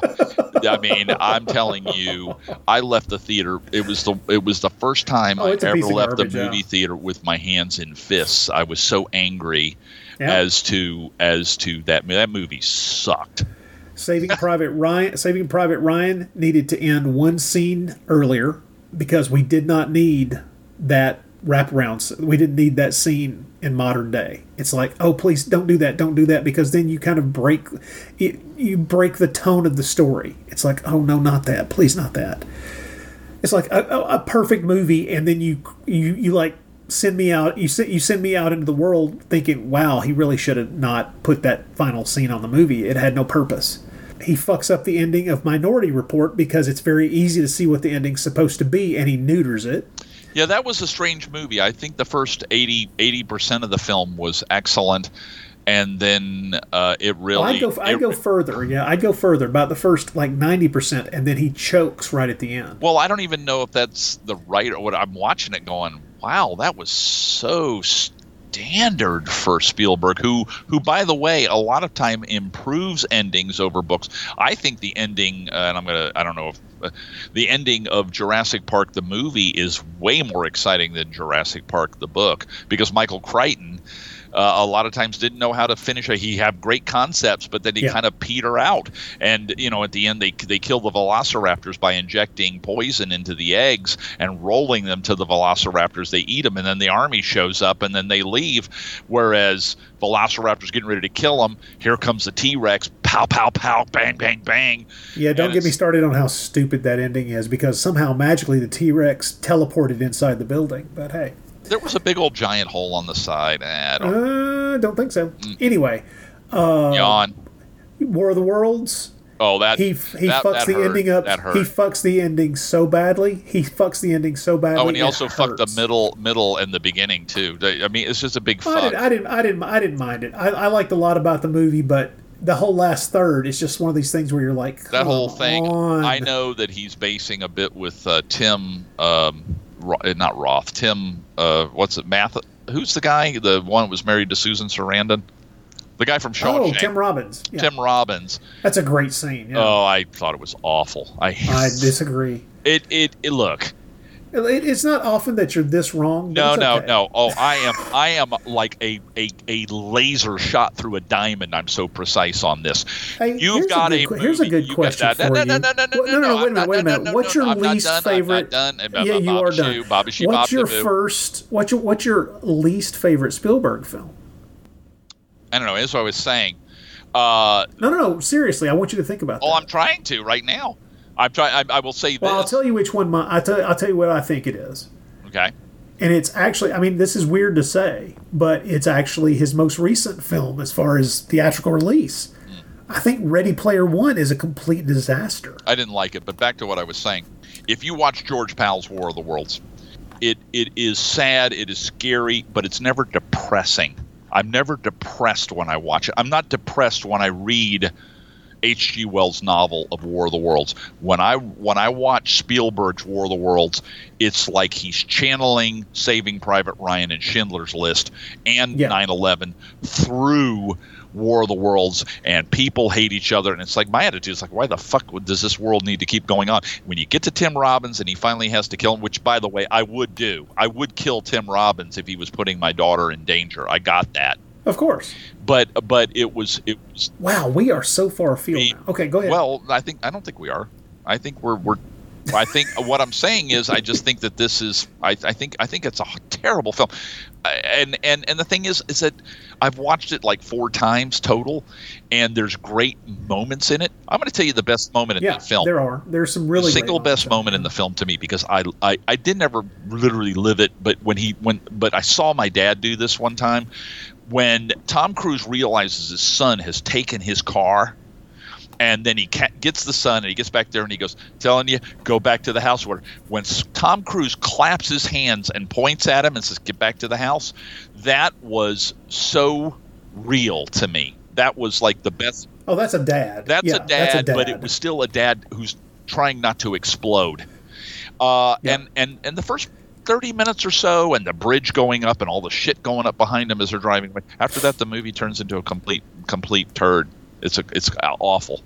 But anyway, my least favorite Spielberg film, I don't know. It's a little bit of a little bit of Hook, a little bit of War of the Worlds, a little bit of a couple of Ready Player One was all references to the thing. Well, that's not what killed it for me. What killed it for me is they didn't think through how to adapt something from a book to a film. We spend the first chunk of the film where we're getting to know the characters, but we're not seeing the human beings. We're only seeing their avatars. And we're introduced to the avatars in a game where we're immediately told there are no stakes. And it's like, okay, you've completely crippled me giving a shit about these characters, even knowing who these characters are, or giving a fuck about what their supposed goal is. It's gone. You've fucked it up. All I know is we watched it, and then a week later it was like burp. I don't remember. I mean, that's bad. You know what I will defend heavily. His Adventures of Tintin. I love that. Was pretty good, and I took my then wife kicking and screaming with the kids to see it. She did not want to go, and we kind of had an argument about it. Like, God damn it, can we go to the movies and take the kids to see a film that? And when she saw it, when it was over, she goes, "That was pretty good." And I said, "I told you." It's a hell of a movie. I really do. But I'm very, very, very attached to Tintin as a comics. I mean, I lived in Europe as a kid when that stuff was all over the place. I've got big, giant toys that cost me shitloads of money of Tintin that were bought in Paris for me, and all that. Matter of fact, I think you might have even seen the picture of me with that Tintin rocket ship that I posted last week. Oh, I think so, yeah. Anyway, to me, huge Spielberg successes later. I do think Saving Private Ryan. I do think, well, this isn't really later. Schindler's List is somewhere in between. That's the 90s. Lincoln I love.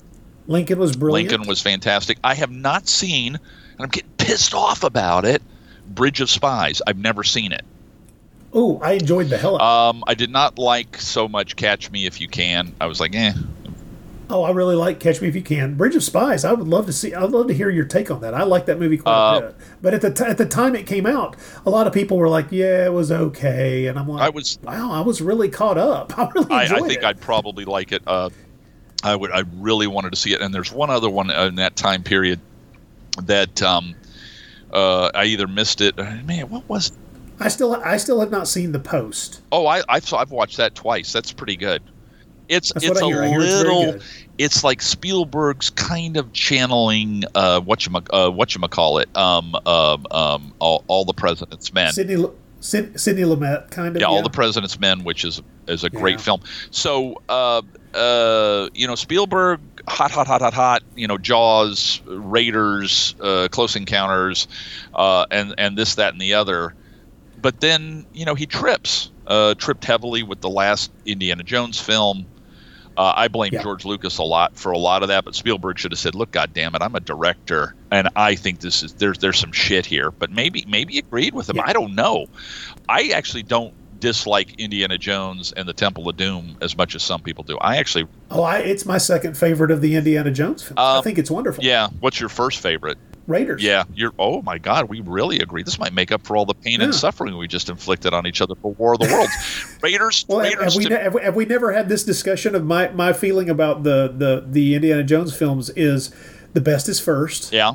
Then there's a slight decline into the second, yeah. and there's a little decline into the third, and then there's a precipitous drop off to the fourth. So. I love you. It's a straight line down. I love you. I love you. Listen, I'm gonna send you the ring in the mail. Tell your girlfriend it's over. I'm coming, Sonny. I'll tell Beth. Baby. Yeah, no, it's but the over, thing man. is that for me, it's exactly the same thing. Raiders of the Lost Ark is a super masterpiece. I think it's tight, it's clean, it isn't too expensive, it doesn't try to.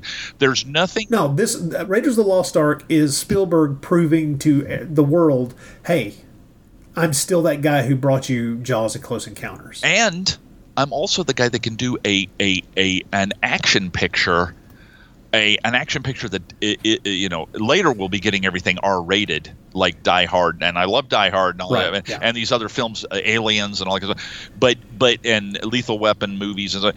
But I will give you a PG-rated action picture that will blow your mind. Yeah. And then you go to Temple of Doom.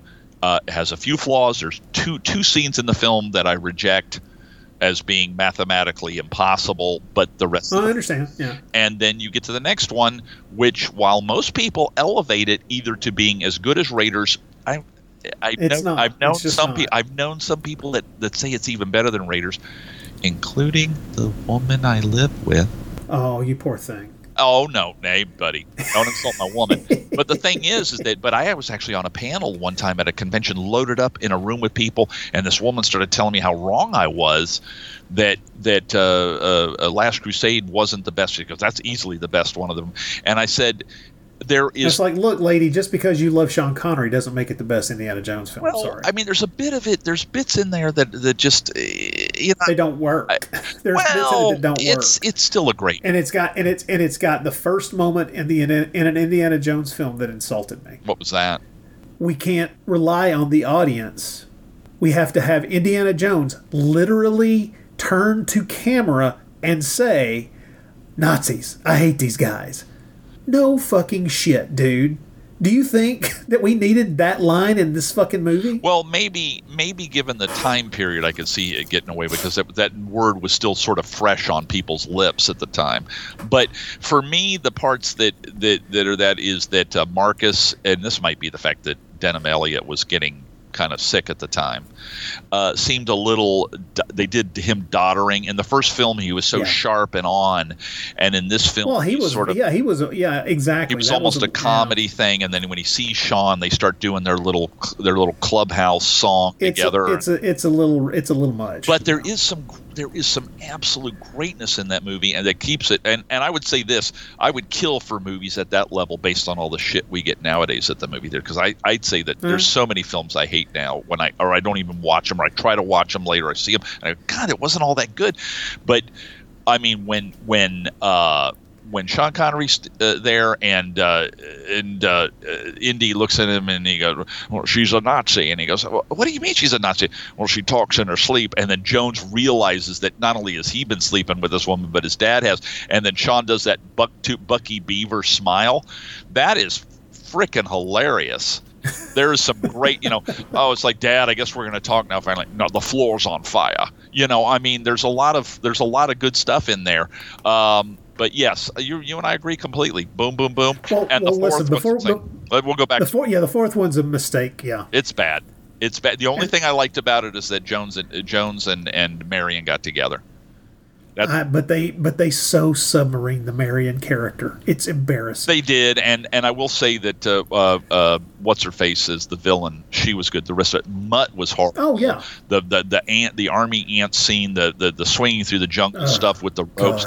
What's her face? Who's the actress that played the? Oh, Cate Blanchett. Kate Blanchett. She's one of the highlights of the film. I was stunned that both John Hurt and what's his face Ray Winstone were so terrible. They were boring. I know Ray Winstone is a great actor, and it's like if that's the only movie I ever saw him in, I would dismiss him completely. It's like I almost want to hand everybody a copy of Sexy Beast and go, no, this guy can act. Go watch this movie. Yeah, I mean he so many movies I've watched him. He's fantastic. Okay, we're gonna go back to 1941. Well, yeah, let's wrap up 1941 because holy crap, have we been talking for a while? Yeah, you just won't shut the fuck up. It's insane. You love it. Well, one last little thing that I want to make note of, which is Dan Aykroyd's character, his name, the character's last name is Tree, and of course he is this upright, upstanding citizen who hates seeing Americans fight Americans, and I'm just like, well, they didn't name that character that for no reason, right? Right. You sneaky little bastards ain't getting doodly shit out of me except maybe my name, rank, and social security number. Wood, Hollis P., lumberjack, social security 106 43 2185. Where Hollywood? Right here. What? You're looking at him. Who? Hollis Wood. Where? I'm right here. Shoot, can't you understand plain English? Hollywood? Huh? Where? Here.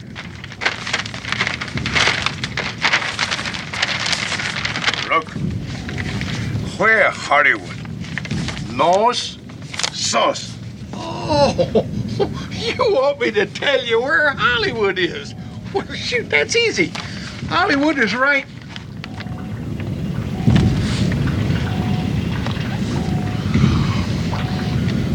Oh, no, you don't. You thought you was going to get me to show you where Hollywood was, didn't you?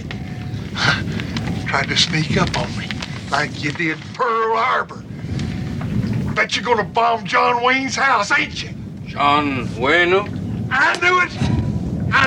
I ain't going to tell you one stinking thing. Why, you can torture me, do anything that you want to. Jesus, pal, I mean, a Nazi! I knew it! You're all in cahoots! Well, let me tell you something, Mr. Heine Kraut. I fought your kind in the Great War, and we kicked the living shit out of you. Over there, send the word over there, that the Yanks are coming. Du ausgepressener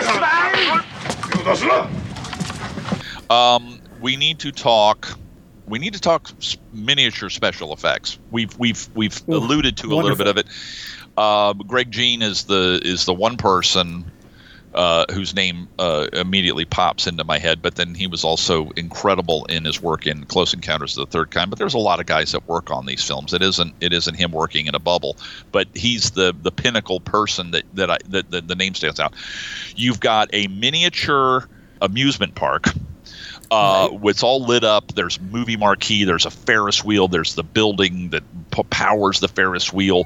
You've got the downtown of Los Angeles built. You've got a miniature from the mountains looking down at Los Angeles of millions of lights of all these houses. You've got miniature planes chasing each other, miniature submarine. You've got all this kind of stuff. And while I will say Close Encounters, there's one problem in 1941, but it's a minimal one for their miniatures, because I think they really were reaching as far as you possibly could with miniatures at night. And that is the fact that you have to compensate for it being dark by opening the aperture up on the camera, and that that means that things are going to get softer quicker if there's distance between them. There's an effect where light bounces around and actually softens it. That's why when we're kids in school, they teach us how to build pinhole cameras. You know what I'm talking about? You punch a little hole in the box, and it's a perfect lens because the lens is so tiny. You don't have to have a lens on it. You just have to have the hole, is that it makes a perfectly crystal clear picture because it is so tiny, that hole, that it projects onto the film. That is what happens in this. But in this case, they're filming what are night shots, so they have to open it up. And so when they show the Ferris wheel, starting to get blown up and all that kind of stuff, the bridge in front of it is slightly out of focus. That happens. Right. There's a little bit of that in the film. Other than that, these miniatures are unfrickin' believable. The buildings, the planes flying between the buildings, the Ferris wheel breaking off of its cradle and rolling down the thing, which when it breaks off, that Ferris wheel gets hit by the Japanese bombardment and breaks free with Murray Hamilton and Eddie Deason screaming on it. They don't get knocked off, which doesn't really make much sense, but who gives a shit, As it starts to roll down the pier and dump into the ocean, that Ferris wheel never touches the ground. It's being suspended by 2 wires, and it's just twirling on those wires, and all the dirt and dust that's flying up is from little air jets on the bridge that are pushing up already pre-built debris. And then it goes into the water, and it's gorgeous. It's amazing. It's gorgeous. The little tanks coming through, trying to get to the edge of the pier. It gets to the edge of the pier, starts firing at the Japanese sub, and the back of the bridge collapses, and now it's rocking back and forth, firing. It's missiles isn't the right word. What am I thinking of? What's torpedoes? Torpedoes in a sub. What's in a tank? You mean the shells? The shells, firing shells at it, and it's rocking back and forth until miraculously, when the Japanese finally do hit the bridge with one of their torpedoes, the tank goes into the water, and luckily for such a contained tank, everybody dumps out of that one little hole into the ocean and nobody drowns. But it's a comedy, so you're supposed to leave it. You go with it. Yeah. John Belushi's plane, flying back out over the ocean and getting hit with the gun and everything. That is as big a star in this movie as the actors. It's amazing stuff, and it's not really the tail end of that kind of stuff, but it is one of the last of just huge miniature special effects extravaganzas. Yeah, at this level. Yeah, you're right. I think that this comes to that year, 1979. Star Trek: The Motion Picture, while there is some motion control stuff in it and stuff, it's still miniatures. There's no CGI. Yeah. I don't think you really get to CGI in use in film until about The Abyss, right? And then after that, Terminator 2 and Jurassic Park.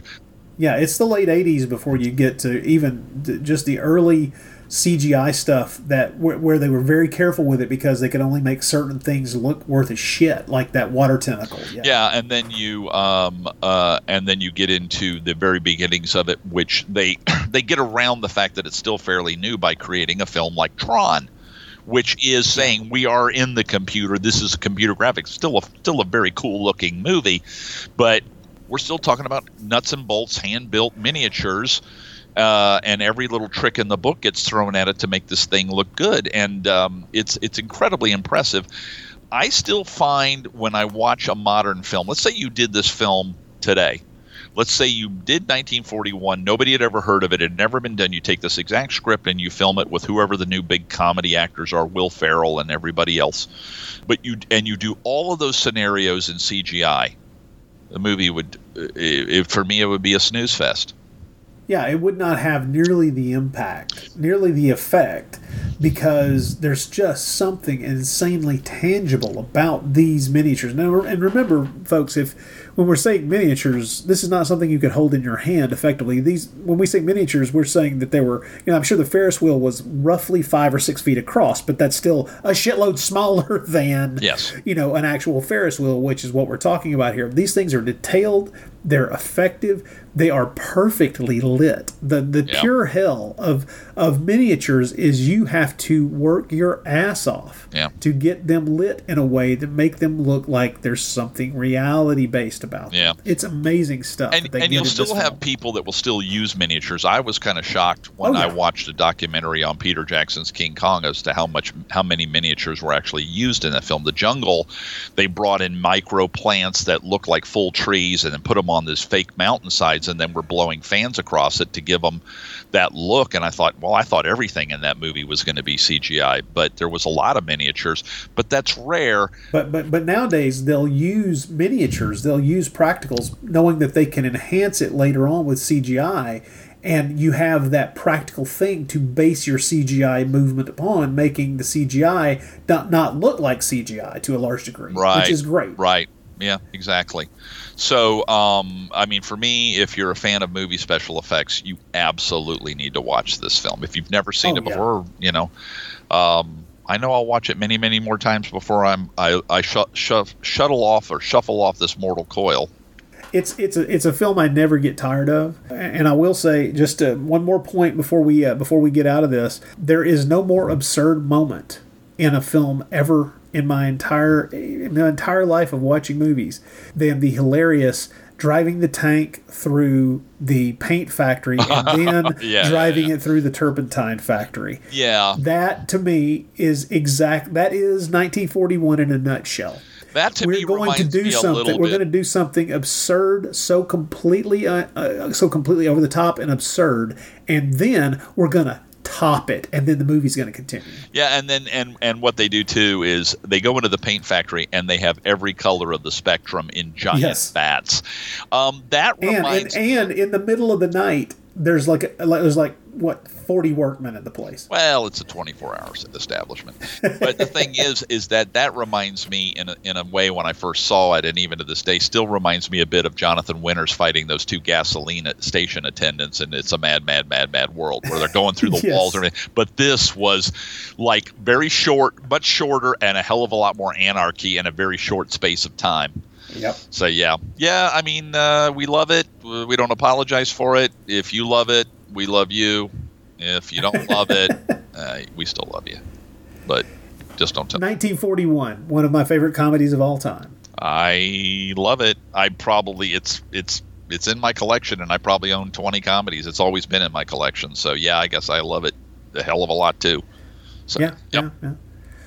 Well, Mr. Maddox, do you have anything that you've been working on? I probably should have asked this at the beginning. Do you have anything you've been working on that you can let the wider public know about? I have just worked on a poster for Joshua Kennedy's new movie, which I will allow him to announce soon.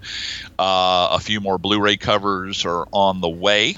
The Kolchak, I just did the for Kino Lorber. I did the cover for the Kolchak, the Night Stalker television series. I'm very proud of that. Excellent. I feel like I've come home. I mean, for all the one comic book cover and the four or so novels of Kolchak I've done, I went ahead and just sent the package of all 4 or 5 of those to Kino Lorber, and they're like, okay, you can do the cover. So, they pretty much went with what I came right out of the gate with. Cool. I've got more magazine covers and stuff that I'll be doing. Let me see. Here's a damn list. I've got some action adventure covers similar to the old, kind of a little bit in the vein of the old Destroyer, Remo Williams sort of books that I'm doing covers for, and Excellent. Doing pencil commissions. Got a thing I'm going to be doing for Monster Bash, a cover for them soon, and more stuff for We Belong Dead magazine. I'm busy as hell. I will say this: I've never been busier. I've never had more work ever. So Cool, it's man. good. Cool. Things are going very well. Well, Mr. Maddox, it has been too long. I'm glad we finally sat down and talked, although it did take us a while to bash away at Zoom and Skype and finally make noise come through things. Thank you once again for doing this, bud. Well, I appreciate it, and I think you and I were talking before the show started. We're going to talk here in the next week or so about what our next. You and I need to do more, because I've had more people complaining to me that you and I don't do enough together. So, Well, I think we may have spoiled them last year when we did so many. how many did we do? 2? Last year, dude, Yeah. we did like 7. No, we didn't. Oh, hell yes, we did, dude. All right, you send me that list. Maybe the Okay, last hold on. 2 years we did 7. Oh, come on. You're telling me you cannot remember these things. I mean, we'll wait for one This or this two. makes my heart hurt, man. All right. this- When we end this episode, you and I are going to take a few minutes, unless you've got to go to bed. Okay, or listen. something. Go ahead. Terror is a Man. Okay, one. Murders in the Rue Morgue. Murders. Oh, that's right. Yeah. X the Unknown. Yeah. The Mummy's Shroud. Yeah. Twins of Evil. Yeah. And the Doctor Who. Django. Doctor Who Inferno. Wow. What else did we Shit. That was all last year? Yeah, Doctor No and From Russia with Love. Unless I'm forgetting one, yeah. Wow, I stand corrected. Now that but you know what? I'm going to flip this now. Okay. What the fuck are we waiting this long? It's July.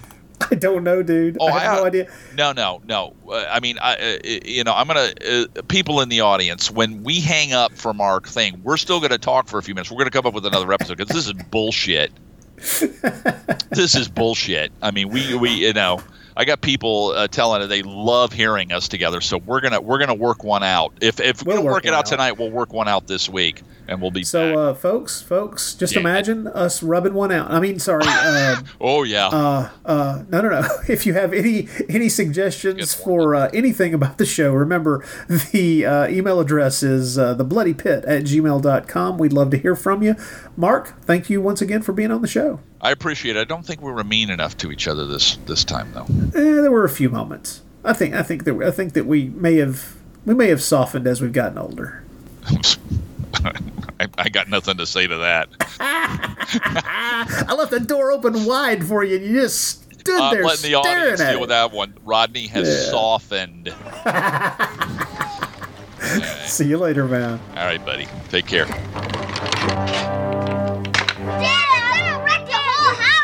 Boys, go upstairs to your room. Don't come down until I call you.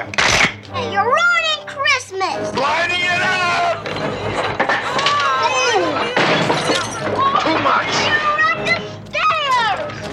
Which one do I pull? The one on the right. No, the one on the left. Wait. Wait back.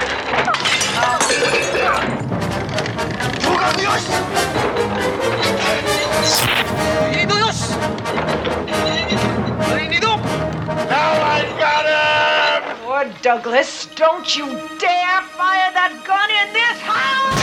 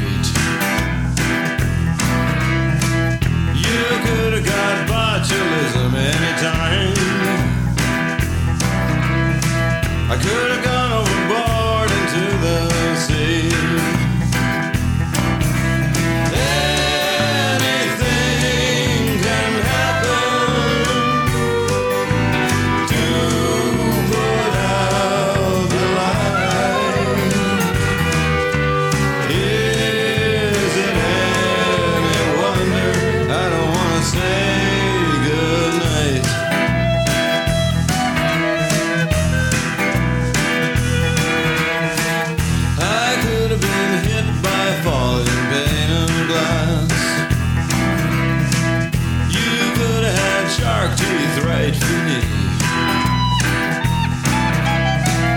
We could have been nailed by some vigilante type in a case of mistaken identity. Obviously, anything can happen to put out the light. Is it any wonder I don't want to say goodnight?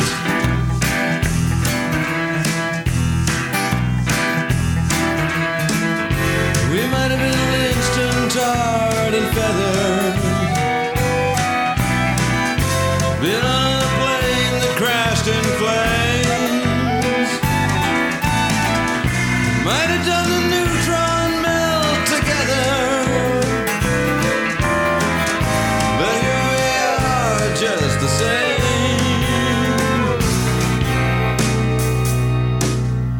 You could have been daggered in the dead of night. You could have been gassed inside your car.